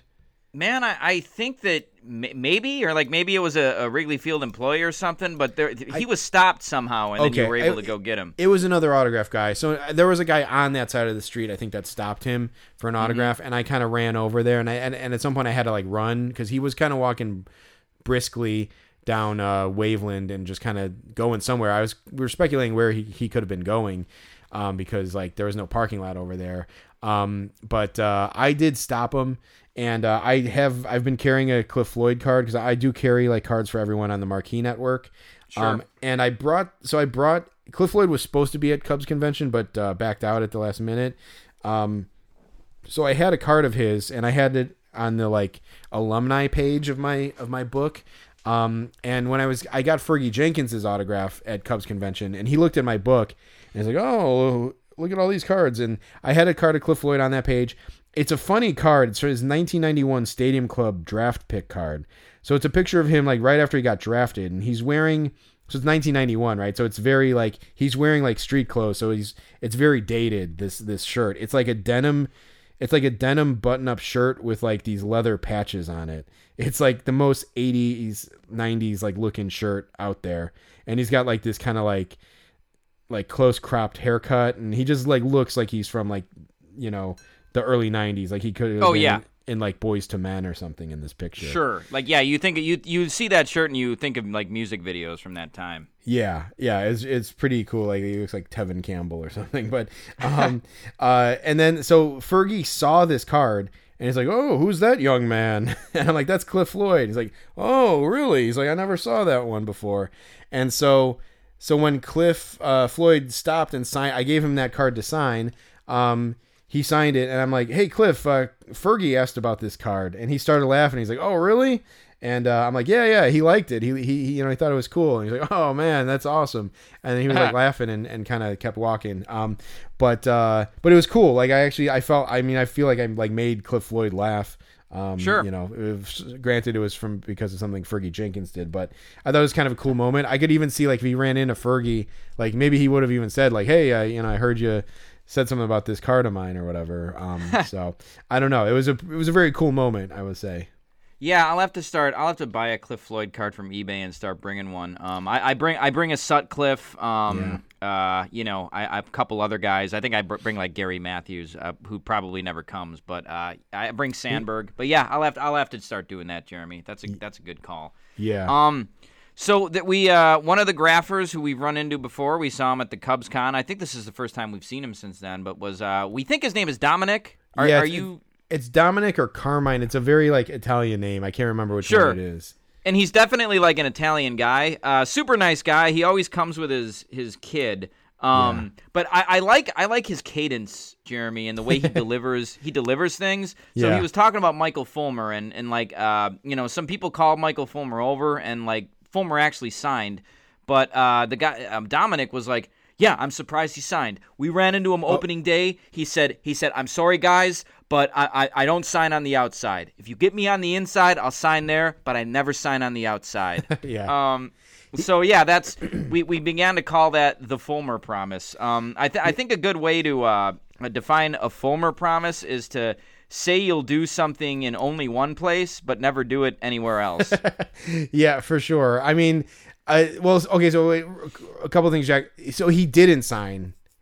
Okay, he didn't sign because they were calling him, so he did not sign. So he walked by the kids' corral, and all these kids were first of all, he came out, and someone goes like, Hey, Michael, I like your boots. And he's like, oh, thanks. Which is just like, come on, like fucking stop wasting our time with that. And he's like, oh, thanks. And then he went up to the kids. He's like, hey, how's everyone doing today? And he went over and he like shook each of their hands or gave them a fist bump or whatever. And he went down the row and like fist bumped like all the kids, and it was very cool. Like he like took his time and was like looking at him and like making eye contact and smiling at him and stuff. And then I like kind of saunter over there by the end of the corral, and I'm like, hey Michael, can you sign one for me? And he looks at me and he's like, not here. Shit, I didn't know that. Yeah, and he just walks away. And then this Dominic or Carmine or whatever his name is, he's like, yeah, that was very cool that he did that. That was really cool that he like shook all those kids' hands. That was very cool. And then he said the whole thing about never outside. And then so then I felt like I violated that because it was like a really nice moment. He went and like fist bumped all those kids, and then I kind of swoop in and ruin it. And like I'm like, can I get an autograph? He's like, not here. It was like, okay, damn, okay, man. Yeah, that's cold. That's cold as ice, though. I mean, he I guess he didn't sign for any of those kids either, but like. Shit, man. I guess he's not kidding about not signing on the outside. Which is why it's called the Fulmer Promise. Yeah. Because it's like Fulmer's like, when I make a statement, I stick by it. That's the Fulmer Promise. So that's why like I was like thinking that. I also like Fulmer's Promise too. That sounds like a gold mining thing or something. Yeah, but, sure. Like what's that? Miller's Crossing. That's a Coen Brothers movie. Banty's Land, I think, is from Banty's Claim or something is from There Will Be Blood. Sure. Banty's Land. I think it's like the one lot he couldn't purchase from somebody when he bought up everyone's land. But anyway, yeah. We were waiting for we're waiting for Dansby Swanson, I guess. We had taken the word. I guess we were just desperate at this point. We took the word of a kid who said that Dansby Swanson had not come out yet. So the only person who said it was one kid. So we were like 7-year-old kid or something. Like 9-year-old kid. Yeah. So you're desperate when you're doing that. So anyway, we waited around like an extra 20 minutes, and then finally Dansby Swanson came out. Yeah. He was very removed from all the kids who had waited. There was a good number of people still waiting. Jeremy, maybe I just didn't look at him enough. Like I only kind of saw him like right when he went into the parking garage, but it didn't seem like he really acknowledged anybody, did he? Yeah, I don't think so. Yeah. Maybe he looked over and waved or something, but I don't really think so. I mean, I definitely think what he was wearing was more distracting than anything. No, did you notice that too? He was wearing an Inspector Gadget coat, basically. If I could describe it in, simple terms, it was like this weird looking trench coat, but it looked like what Inspector Gadget wore. Yeah. It was brown, I think, like it was the only difference, but like it like it's just, I'll say this, it's the kind of coat a guy who just, made, what is it, $170 million? Yeah. Like would wear. Like, I mean, it's not that it's that fancy, but it's definitely like a guy who has like a high sense of self-worth or self-confidence would wear. No, for sure. So, he goes in the parking lot, and then you, me, Chris, and then this one other guy who was Dominic's friend, who we didn't really know, decide to sprint to the back of the parking lot. It wasn't a great look, but, we didn't have anything else to do. Yeah. So we sprint to the back of the parking lot, and I was kind of, you and Chris were, ahead, and then I was behind with this guy, and he comes up next to me, he's like, this is where the cardio comes in. And I'm like, that's a weird statement. This is where the cardio comes in. It's is it like, are you doing cardio, yes. Outside of this to prepare for this moment? Yeah. Or it's like, is cardio a regular part of graphing for you? I don't know, but right. it was bizarre, but I was just like, yeah, so we run to the back of the parking lot. We get there just as Swanson is pulling out, but he never would have stopped for us anyway. No, Chris's gambit for doing that was so he could make his car for future. Okay, yeah. For future interesting. reference. Okay, yeah, because. Yeah, and it was funny. I just ran along with Chris just because hey, what the hell, we're running down the street, right? And then I followed you guys. So yeah. And then it's funny that, the three of us ran, but then this other random guy ran with us. Yeah, that's funny. Yeah, and at that point, it was just like, okay, well, this day is over. We didn't go back, right? We just left from there, right? Nah, I think I think we just left. We didn't even go back. Yeah. And I don't know what happened to that fourth guy. I right. have no. He just disappeared. Yeah, the cardio failed him, and he probably fucking crumpled between two cars on the side of the road. But that's funny. Yeah. So that was the Rangers game. It was, and then I think 2 days later. So that was Friday. So actually 3 days later. So Monday night we were back for the Mariners game. I went to the game. Real quick, Jack. Yeah. What do you remember what I said about you? You repeated it. What I said about the Rangers the whole Rangers experience. It was a rough outing. It was a rough outing. Yeah, it was between the whole Bochy thing and both of our Hearn autographs getting fucked up, and me embarrassing myself in front of Bubba Thompson. It was a rough outing. It was, especially since we had high expectations for the Rangers, and we had just been coming off just a complete zero. Well, aside from the coaches, with the Brewers, which was a disappointment. So it was not a great start to our graphing year for sure. Yeah. But we were back at it again a couple days later with the Mariners, who we've never tried to graph before. This was on a Monday night. The game went extra innings. I went to the game, picked up a cheap ticket and sat in the upper deck. And Jeremy, you actually got to the bus a little before me because you weren't able to make it to the game. So you were there. You had kind of a good spot. Not as good as we've had. There were maybe three people to your left who had the real sweet spot. But then you were there, and then there was a guy next to you. And so I ended up going next to that guy. But what was that guy's deal? Did you interact with that guy at all? Yeah. So basically I got down there early. I actually got home from work, stopped at my house, picked up my book and my markers and all my supplies and headed down there. And I thought I'd have plenty of time, but I was parking my car in the top of the ninth inning. And that was another thing, where am I going to park my car? But I was parking my car in the top of the ninth inning or top of the ninth, and I was this game's going to end. There was one out in the top of the ninth, and then of course Jarred Kelenic hits a homer to tie the game up, and so it kind of immediately then diffused the whole situation. I forgot that Chris was at that game, or maybe he said he wasn't at. Maybe it was a last minute thing, but. So I meet Chris out on the sidewalk during the bottom of the ninth inning, and the Cubs don't score, and then we're in the top of the 10th, and so then it is kind of I will say I'm a fan of the Manfred man when I'm staying outside of the bus waiting to get an autograph when I thought the game was going to end 20 minutes earlier. So the game ended in the 10th inning. It didn't go that long. But so we were standing across the street, just kind of waiting, just kind of lingering around, and then when the Cubs came up in the ninth, we actually crossed over the street to watch through the monitors because you could see the TV right through the gate. So we were watching it. We weren't standing at the gate yet at the barrier by the bus, and then the Cubs walked it off. So then we step 3 steps over to get our spot, and then in the midst of that happening, some fucking kid gets right in there, and he got like the catbird seat. Like he got like the perfect spot. Then Chris fell in next to him, and there were spots to the left of that kid, but I felt like we were in a better spot than being like right against the wall, the gate of the stadium. So we fell in, and I was like facing Chris, and we were kind of talking to this kid who was like from Seattle on spring break, and he like knew the players, so I actually thought like he was probably a good person to have over there.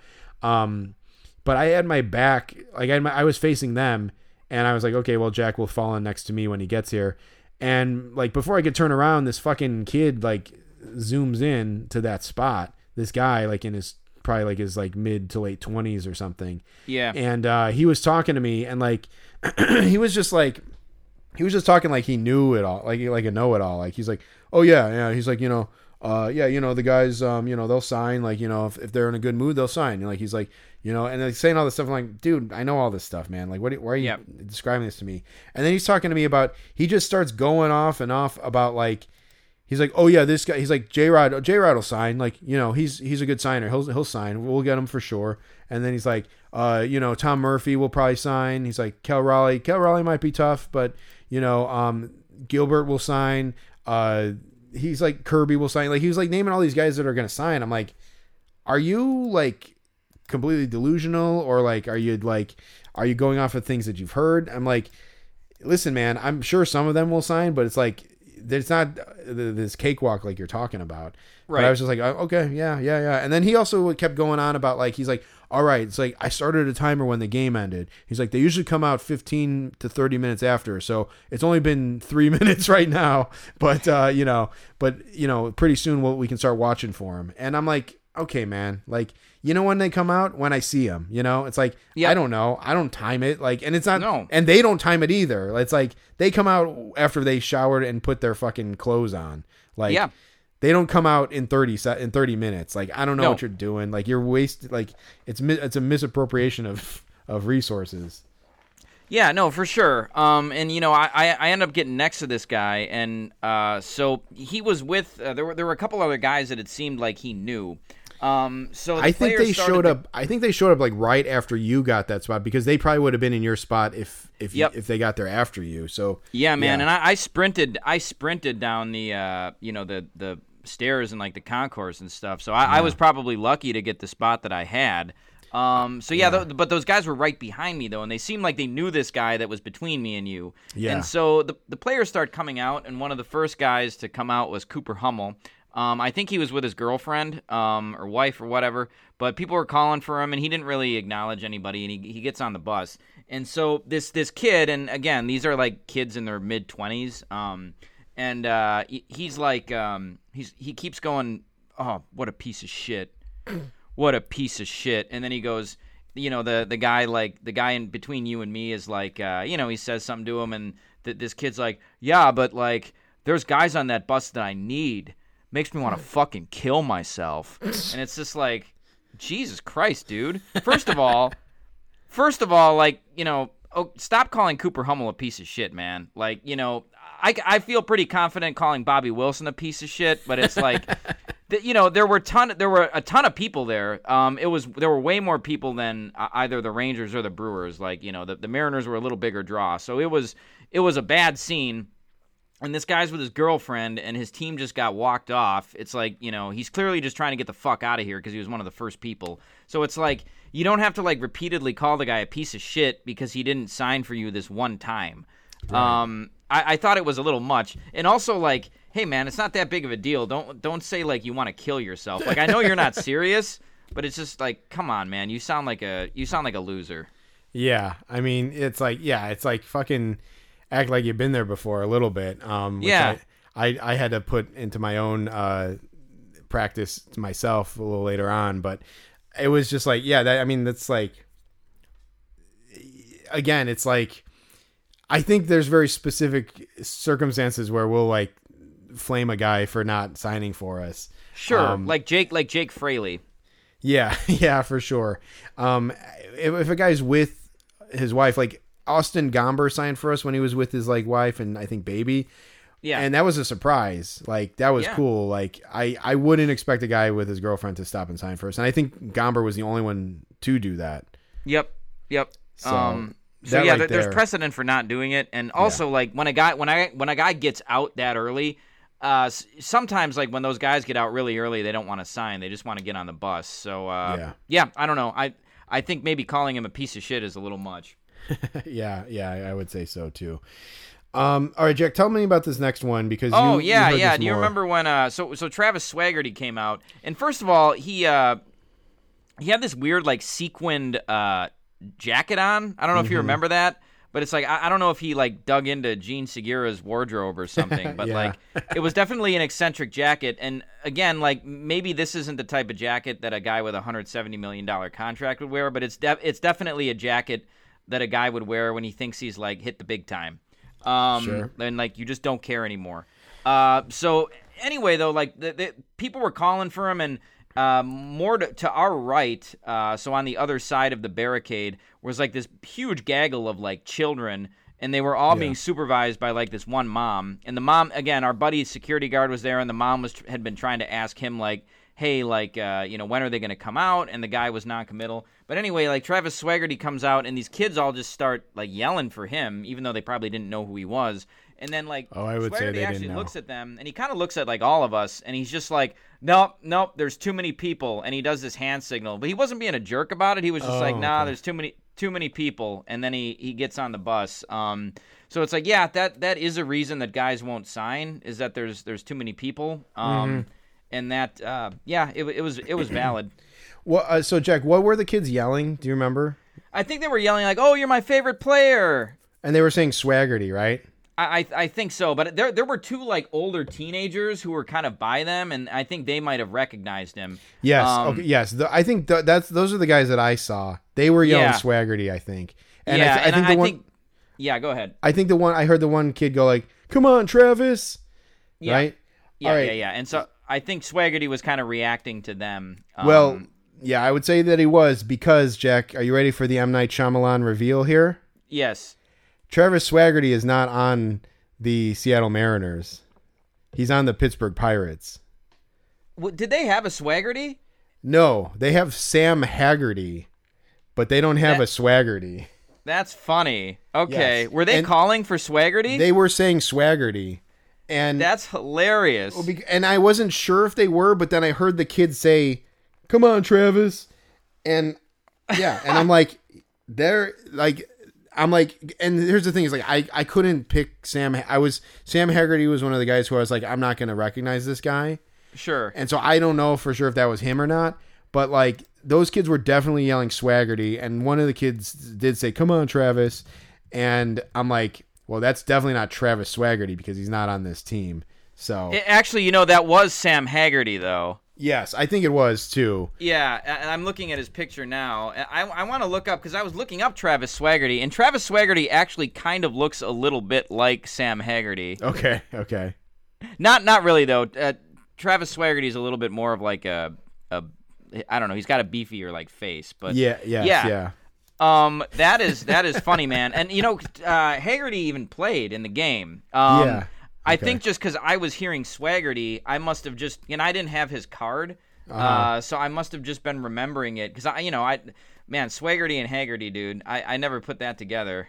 Yeah, I mean, like, I was like, listen, I don't know what this guy looks like. I could probably yell for him and be wrong, but I definitely know that it's not, I definitely would not be yelling the completely wrong name of a guy who isn't even on the team.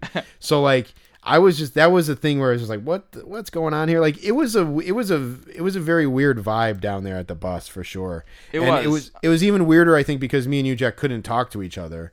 Like, no, for sure. And we couldn't get a make on the guys either. No, which is like half the battle. So like, someone right by the gate would like make the guy, and then they would pass that information down the line. It was that kid from Seattle. Like, he would say the guy, then I'd hear him say it to Chris. Chris would say it out loud. I'd pass it down to the fucking interloper, and then like he would pass it down to you. Maybe, I don't know if he was or not, but like, it was like a waterfall effect.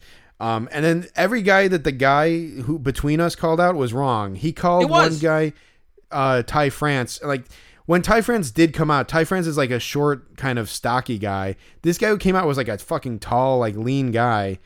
Doesn't look at anything at all like Ty France when he's like, oh yeah, that wasn't Ty France. Yeah, no, and so I think when Ty France did come out, though, he mistook him for Tom Murphy. Well, I don't know about that because I don't know if you saw this or not, Jack, but so Tom Murphy came out and he signed. Some kids did yell for him while he was in the stadium, and he signed through the gate. Okay, because I feel like I never saw Tom Murphy. So Tom Murphy came out, signed through the gate, and like a bunch of people started lining up going to get him. And me and Chris had this whole conversation. Like Chris was like, "I'm not going to take the bait. I'm not going to take the bait," because like he would have probably lost his spot on the railing. Sure. And I was like, I'd like to get Tom Murphy, but I'm also not. I don't want to lose my spot for it. So we didn't go over. And then the guy next to me was like, same thing. He was like, I'm not gonna, no, I'm not gonna go. But then I'm like, well, he's going to come by here. I figure if he stops for these kids, maybe he'll stop for us real quick. And then Tom Murphy does come, like he signed for everyone, then left, goes to the bus, and somehow we missed it. He walked right by us. And it wasn't until like he was getting on the bus, I'm like, fuck, that was Tom Murphy. And like, I kind of like looked at the guy and I'm like, where were you on that? I thought you were going to call him out. And, and this guy next to me was completely useless. Did Ty France come out with Gabe Spire? I don't remember, but I don't think so, because I think that was the guy who he called Ty France, who wasn't Ty France. Because then Ty France came out and he also signed through the gate. And then I was like, yes. And then I was like, Ty France, I would maybe give up my spot for. Man, I didn't see any of. I was so blocked off from that I didn't see any of these guys signing by the gate. Yeah, they signed through the gate, like two guys. It was just those two guys, but Tom Murphy looked like he was signing for a long time. And France came out about the same time a bunch of other people were coming out, so it was a little chaotic. And then when he came out, like again, he came out and was just like came by so fast that like couldn't like even call for him. It might have been while another guy was already out, but it was chaotic. Well, speaking of chaotic, this is the most chaotic it's been, maybe ever for graphing. Yeah. So first, like Paul Sewald comes out, and like he sees all these kids that we were alluding to before, and like he goes over to sign them, and he's like the first guy that actually has come out and like not signed like at the gate. Like he comes out and like he just starts signing for people. And he starts signing for all these kids, and so that like created like this chaos.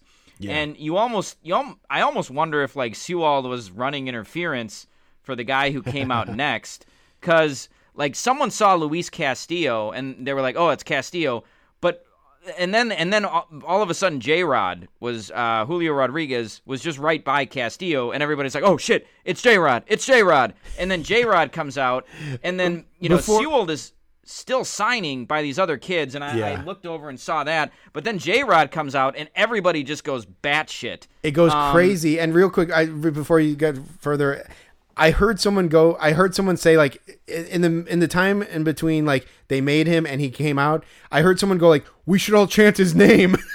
Yeah. Did you hear that, Jack? No, I didn't hear that. Someone goes like, we should all chant his name, and then like someone was like, J-Rod, and then like everyone was like, J-Rod. Oh my god. Which like I remember last year people chanted someone's name too. It was during the Padres series, I think, right? They were all chanting like for like the guys as they came out, right? Sure. And then Albert, it was Albert, like they were for Pujols. They were like, no, there's that one guy who was like, Albert. Yeah. So always kind of lame. But so J-Rod comes out and people just go crazy, and everybody says that J-Rod signs. So he came over and he started signing for people, but not everybody, right? He grabbed. There were two people to my left, and he grabbed a marker and signed something for one guy, and then ran with the marker and signed for the one to his right. So two guys to my left, but like to J-Rod's right. He signed for two guys, and like handed them the pen back, and then kind of broke towards our direction. And I felt like I was getting kind of like swayed around. Like I was getting like kind of like just, it was like the whole mass of people was just like swaying, like with people trying to get in there. and I had like my book, and I put my book out kind of low, and I had my marker, and he turns, he takes like a step to his left, he grabs my marker, and he fucking signs my card. And then he holds the marker back up like straight in the air, and I just like reached out and grabbed it out of his hand. You know, can I give you my theory why he signed for you? Because I didn't get him, and neither did Chris. Yeah. You said Chris had a theory. The reason I think he signed for you is because he didn't have to, in addition to grabbing the marker, he didn't also have to grab a card. You just had your book there, so it was like, this one's easy. I'm just going to sign this one. That was Chris's theory as well. Yeah, so I think that's why he signed for you. And then, like I said, man, it was bedlam. Sewell just disappeared. I don't know what the fuck happened to him. I didn't see him go back on the bus. Like, I guess everybody was so distracted by J-Rod that he just kind of slinked off and went on the bus. If I was Sewell, I would have ran the fuck out of there, too, because it was about to get crazy. So Absolutely. And so J-Rod, he continued to do the thing where he just signed for a couple people. He bounced around. You know what? Like, hey, at least he's making the effort, right? Like, there's people like Machado who just look at the fans as lesser thans. Yeah. But like, you know, at least like J-Rod does like some due diligence and signs for people, which is cool of him. So, you know, even though I didn't get him, kind of another or he doesn't do a Scherzer thing where he's like, hey, just kids. Like, at least he'll just sign for fans. That's what Scherzer sounds like if we graph the Mets, man. Nice. I gotta check that out. But so good on you for getting J-Rod, man. It looked good on that card. Yeah, it did. I got him on his Topps Heritage rookie card from last year. It's beautiful, quite honestly. Like, he's got kind of like a wild big signature, and it was all like on card. Like, Bubba Thompson the day before has a big wild signature, and he kind of went off the card. But it still like looks fine. But J-Rod was all on card, no streaks whatsoever. It turned out beautiful. I couldn't ask for anything more.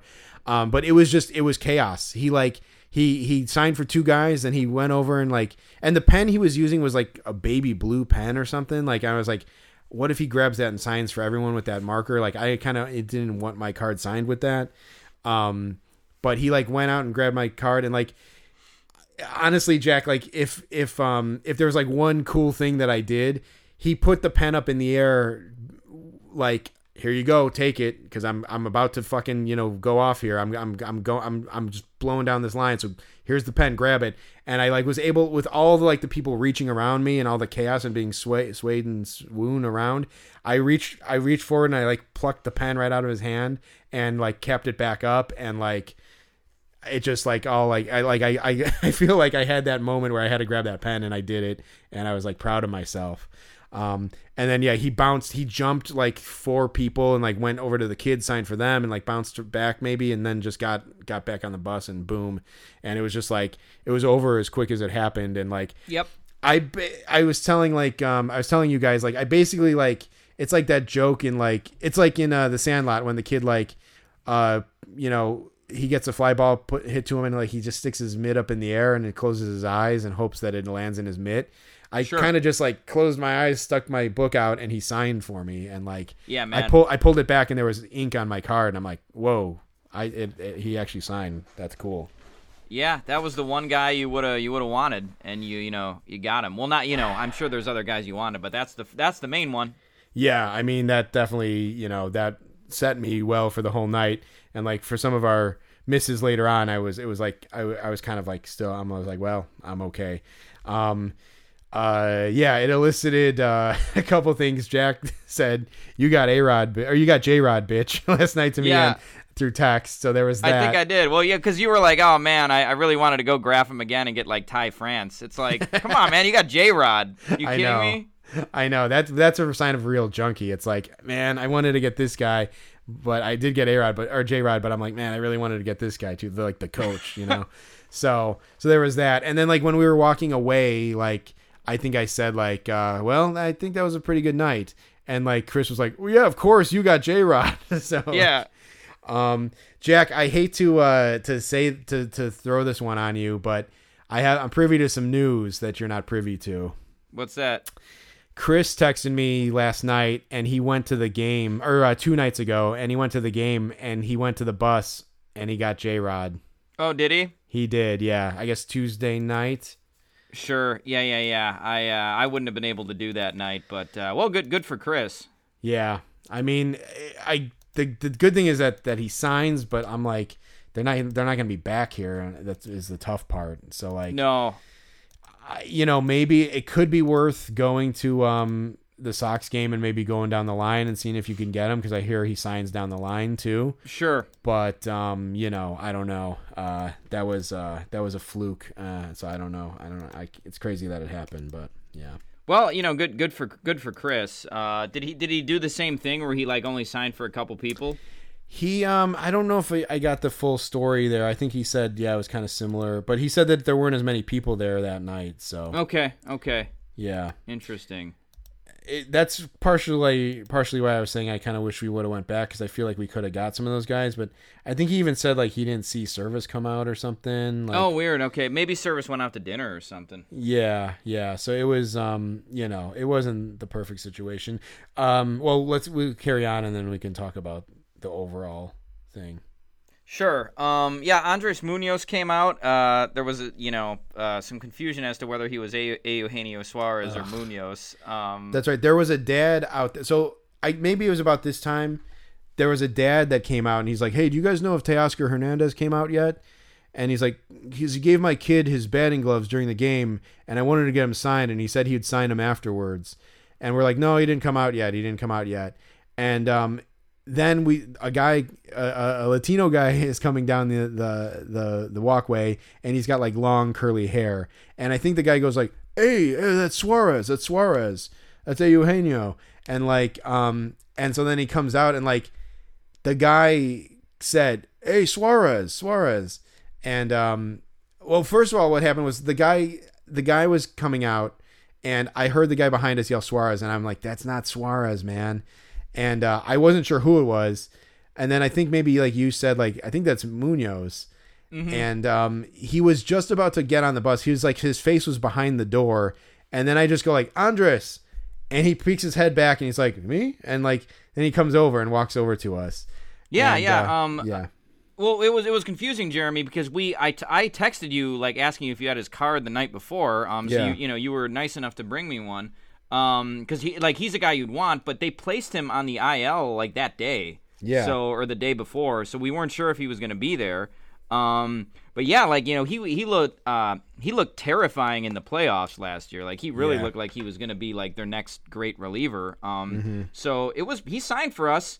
And it was cool. And he kind of trolled the guy. He was like, "Yeah, you call me Eugenio or something." And then, then he was like, "Hey, like with this hair, because him and Suarez do both have like wavy hair and also facial hair. So like, he was cool about it. But he signed. And he was a nice guy, and he's a good guy to get too. Yeah, he was very good to get. I could see. I saw him line up your card. Like he really like took his time to like sign it nice, which was cool. Yeah. It was instant ink, and it was. I did say instant to ink, Jack, baby.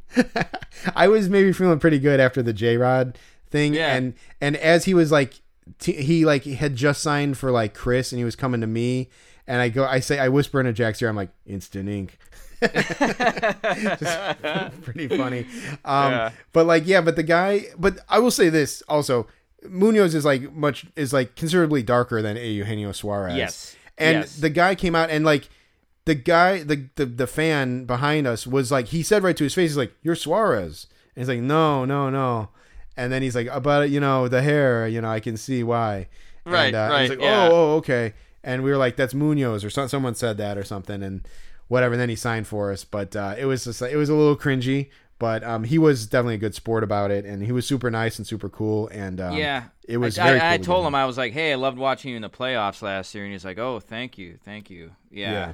So he was cool. And then Teoscar Hernandez came out too, and he also signed for us, which was great. I think it helped that kid had his batting gloves.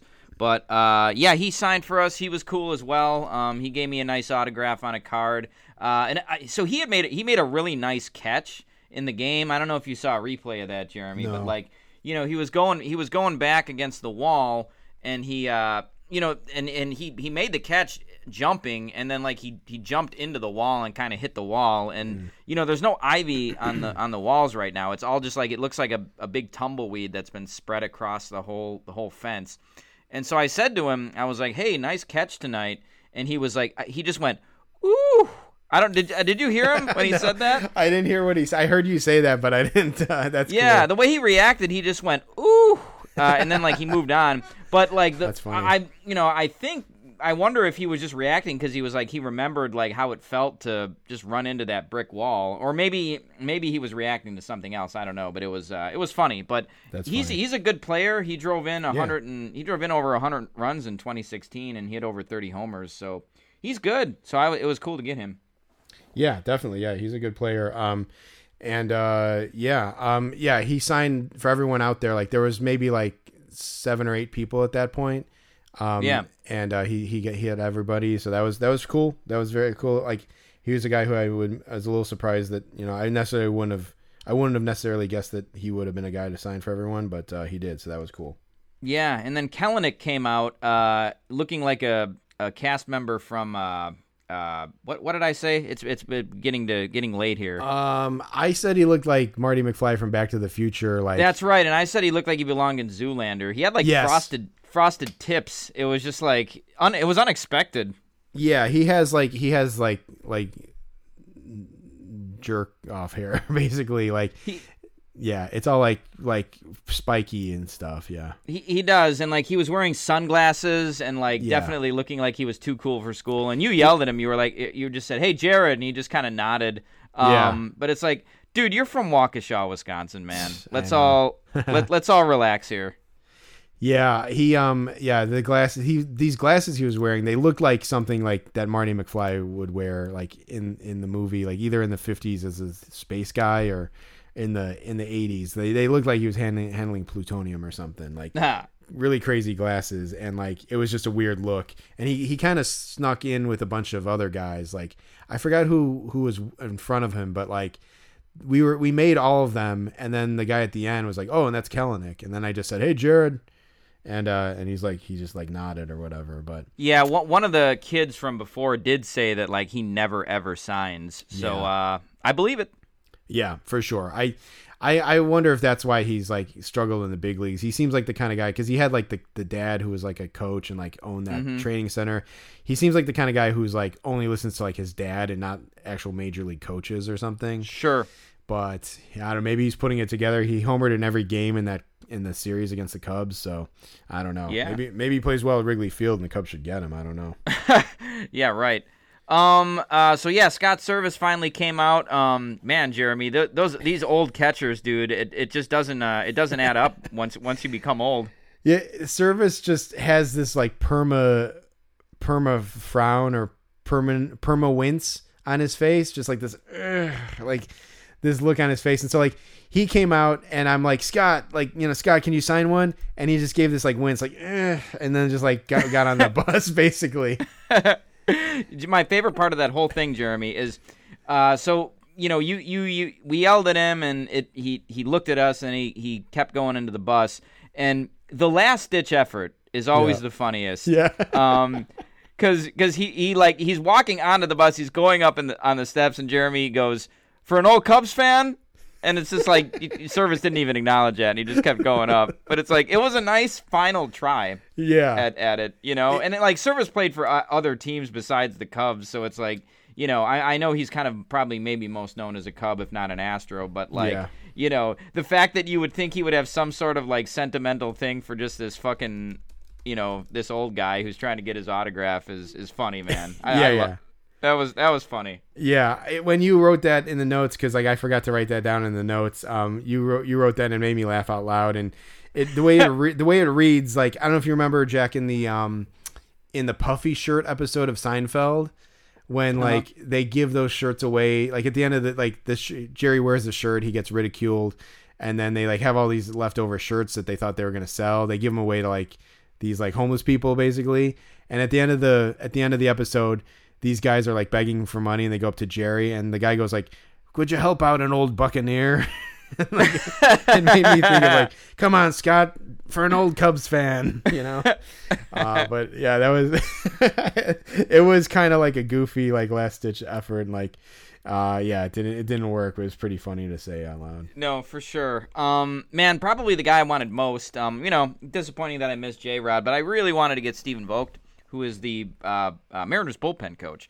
So he was like one of the last guys out, and so we spotted him, and he was with like the entire cast of The Bachelorette. He was just Yeah. he was just with 10 like bros who weren't players or coaches or even associated with the team, because none of them got on the bus. No, so they like parted ways at the gate.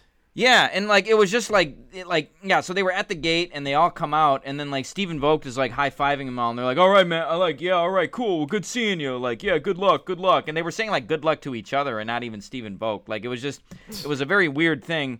But then there was just too much going on. But then we called for Vogt. We were like, hey, Stephen, and then he just kind of looked at us and nodded and got on the bus. And that was really disappointing, man. We got big time by Stephen Vogt. I thought he was like a cool guy. Yeah, I thought we'd be able to get him. But that was just a weird situation. There of that whole group of guys, which was like 10 people, 2 got on the bus, Vogt and like one other guy who was like looked like a trainer guy or something, but he had a bunch of cash in his hand, which was weird. And I'm like, did he pay those kids or did those kids pay them? Like, did the kids pay that guy to like hang out with the team or something? Like, but he had like a stack of like crisp bills. Like, I don't know if they were hundreds or what, but like it was a weird thing. Like, I don't know what that was, but it's like, no. I wonder if it's even like on the up and up. Like, it's like the Mariners are like selling like, you know, dugout passes to like young like college baseball players or something. Like, yeah, I don't know. There might be some tampering even going on. I don't know.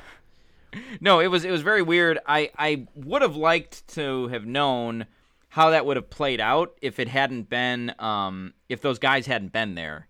Yeah. Like, yeah, if Vogt would have signed. I don't know. Maybe we'll have to ask Chris if he signed you know, the next night, but so that was a disappointment. And then so after that the bus left and it was almost done. So, you know, you, me, and Chris were walking back up north toward the Cubs parking lot. I couldn't do the Cubs because I had to work the next day.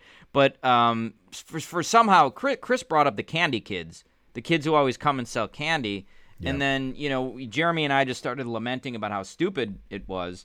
And then Chris goes, "Oh yeah, who was it? McCutcheon. McCutcheon last year, he gave him like $100, and then it was just like, what's that? Maybe he said even each. I don't even know if he said. Yeah, even each. So like McCutcheon just like fucking threw a bunch of money at these kids, and it was like a light bulb moment where it was like, oh, that's why they keep coming back, because of fucking Andrew McCutcheon. Yeah. Like he set a bad precedent, and now these kids are coming back every time. So now we know we have Andrew McCutcheon to thank for that. Because exactly. they sure as hell like, you know, weren't coming back for like $10 from Bud Black once a year. You know, that's not sustainable. You know, not to dwell on this too much, Jeremy, but I did want to point out a funny thought I had. Like, you know, like a couple years ago, when the old guys used to sell the scorecards at Wrigley Field, and the one guy, I would never want the pencil, and he'd say, "Oh, give it to a kid." And then, you know, Bud Black, like, you know, after he bought that candy from those kids, he didn't want the candy, so he's like, just give the candy to some kids. Like, that's such an old guy thing to be like, just give it to a kid. Like, a kid will want it. Like, I wonder if I'll ever do that when I'm old, you know? Just something I don't want, like, just give it to a kid. The kid will be happy to have it. Well, with Cubs promotional giveaways, it's give it to Jeremy, so. yeah, sure. Right. As long as I didn't end up giving you my picnic blanket, which is kind of surprising. It's just sitting there, so. Right. And honestly, next time you come over, you can probably have it, so. I would say, as long as I'm around, you know, give it to me first and then the kid. Yeah, right. But yeah, if it's free, I'll take 3. But yeah, so that was unpleasant to hear actually, because it's like, oh God, that's why. And like, they're never gonna not come now. Like, Nope. If some, we should like say that if they're there once, after McCutchen actually retires, we should say like out loud, it's like, yeah. So did you hear Andrew McCutchen retired? Like, yeah, he won't be back ever again. Like, like. Maybe that'll get him out of there. But the one last thing, Jack, after we did part ways, me and Chris did walk back towards the Cubs parking lot. And I was walking, and there was I walked and I saw something on the ground, like a pass, like a Cubs pass. And I thought it said Ferguson Jenkins. And so I stopped really quick and I bent over to maybe pick it up. And it didn't say, it said something like, it said like, Fullington Jackson or something. It's like, oh, almost got me. But like, I realized as I stopped, there was a guy behind me and he had to stop short really quick too. And then he bent down to like pick it up. And I was like, what the fuck? And like, we were walking and like, there was a guy like right behind us. And it was the guy, he was at the Mariners bus at the end of the night. He was like, maybe like the one other guy who was there. I don't know if you remember him or not. I think I know the guy you're talking about. Was he the one who was like in the catbird seat? Maybe at the end. I don't know. I mean, the kid in the catbird seat was like a kid, like early on. Sure. I remember seeing an older guy there too. I feel like I've seen there before. But anyway, maybe I know him by sight. Just some guy with short hair. Maybe like he had a goatee or something. But like, sure, he was following right behind me, and like.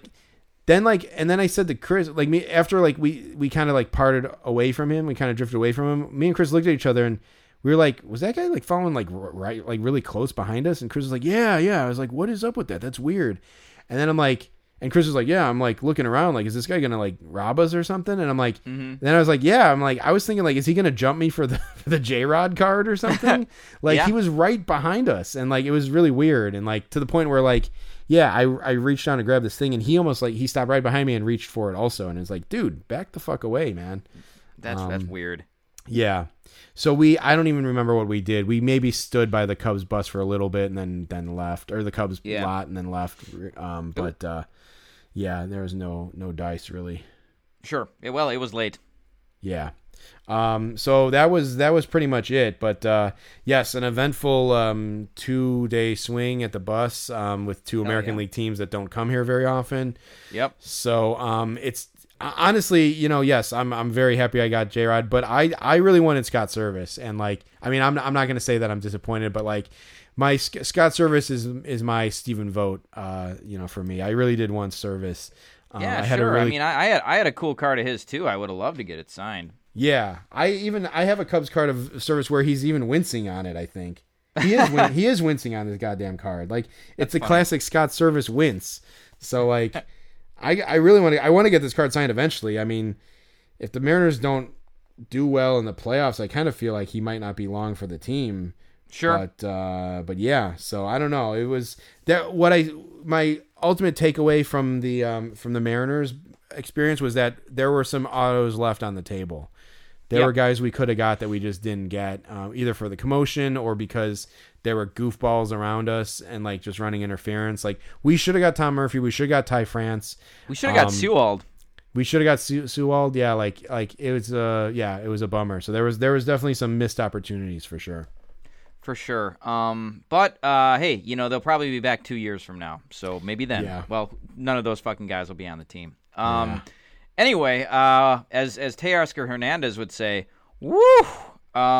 This was a long one, but it was a good one.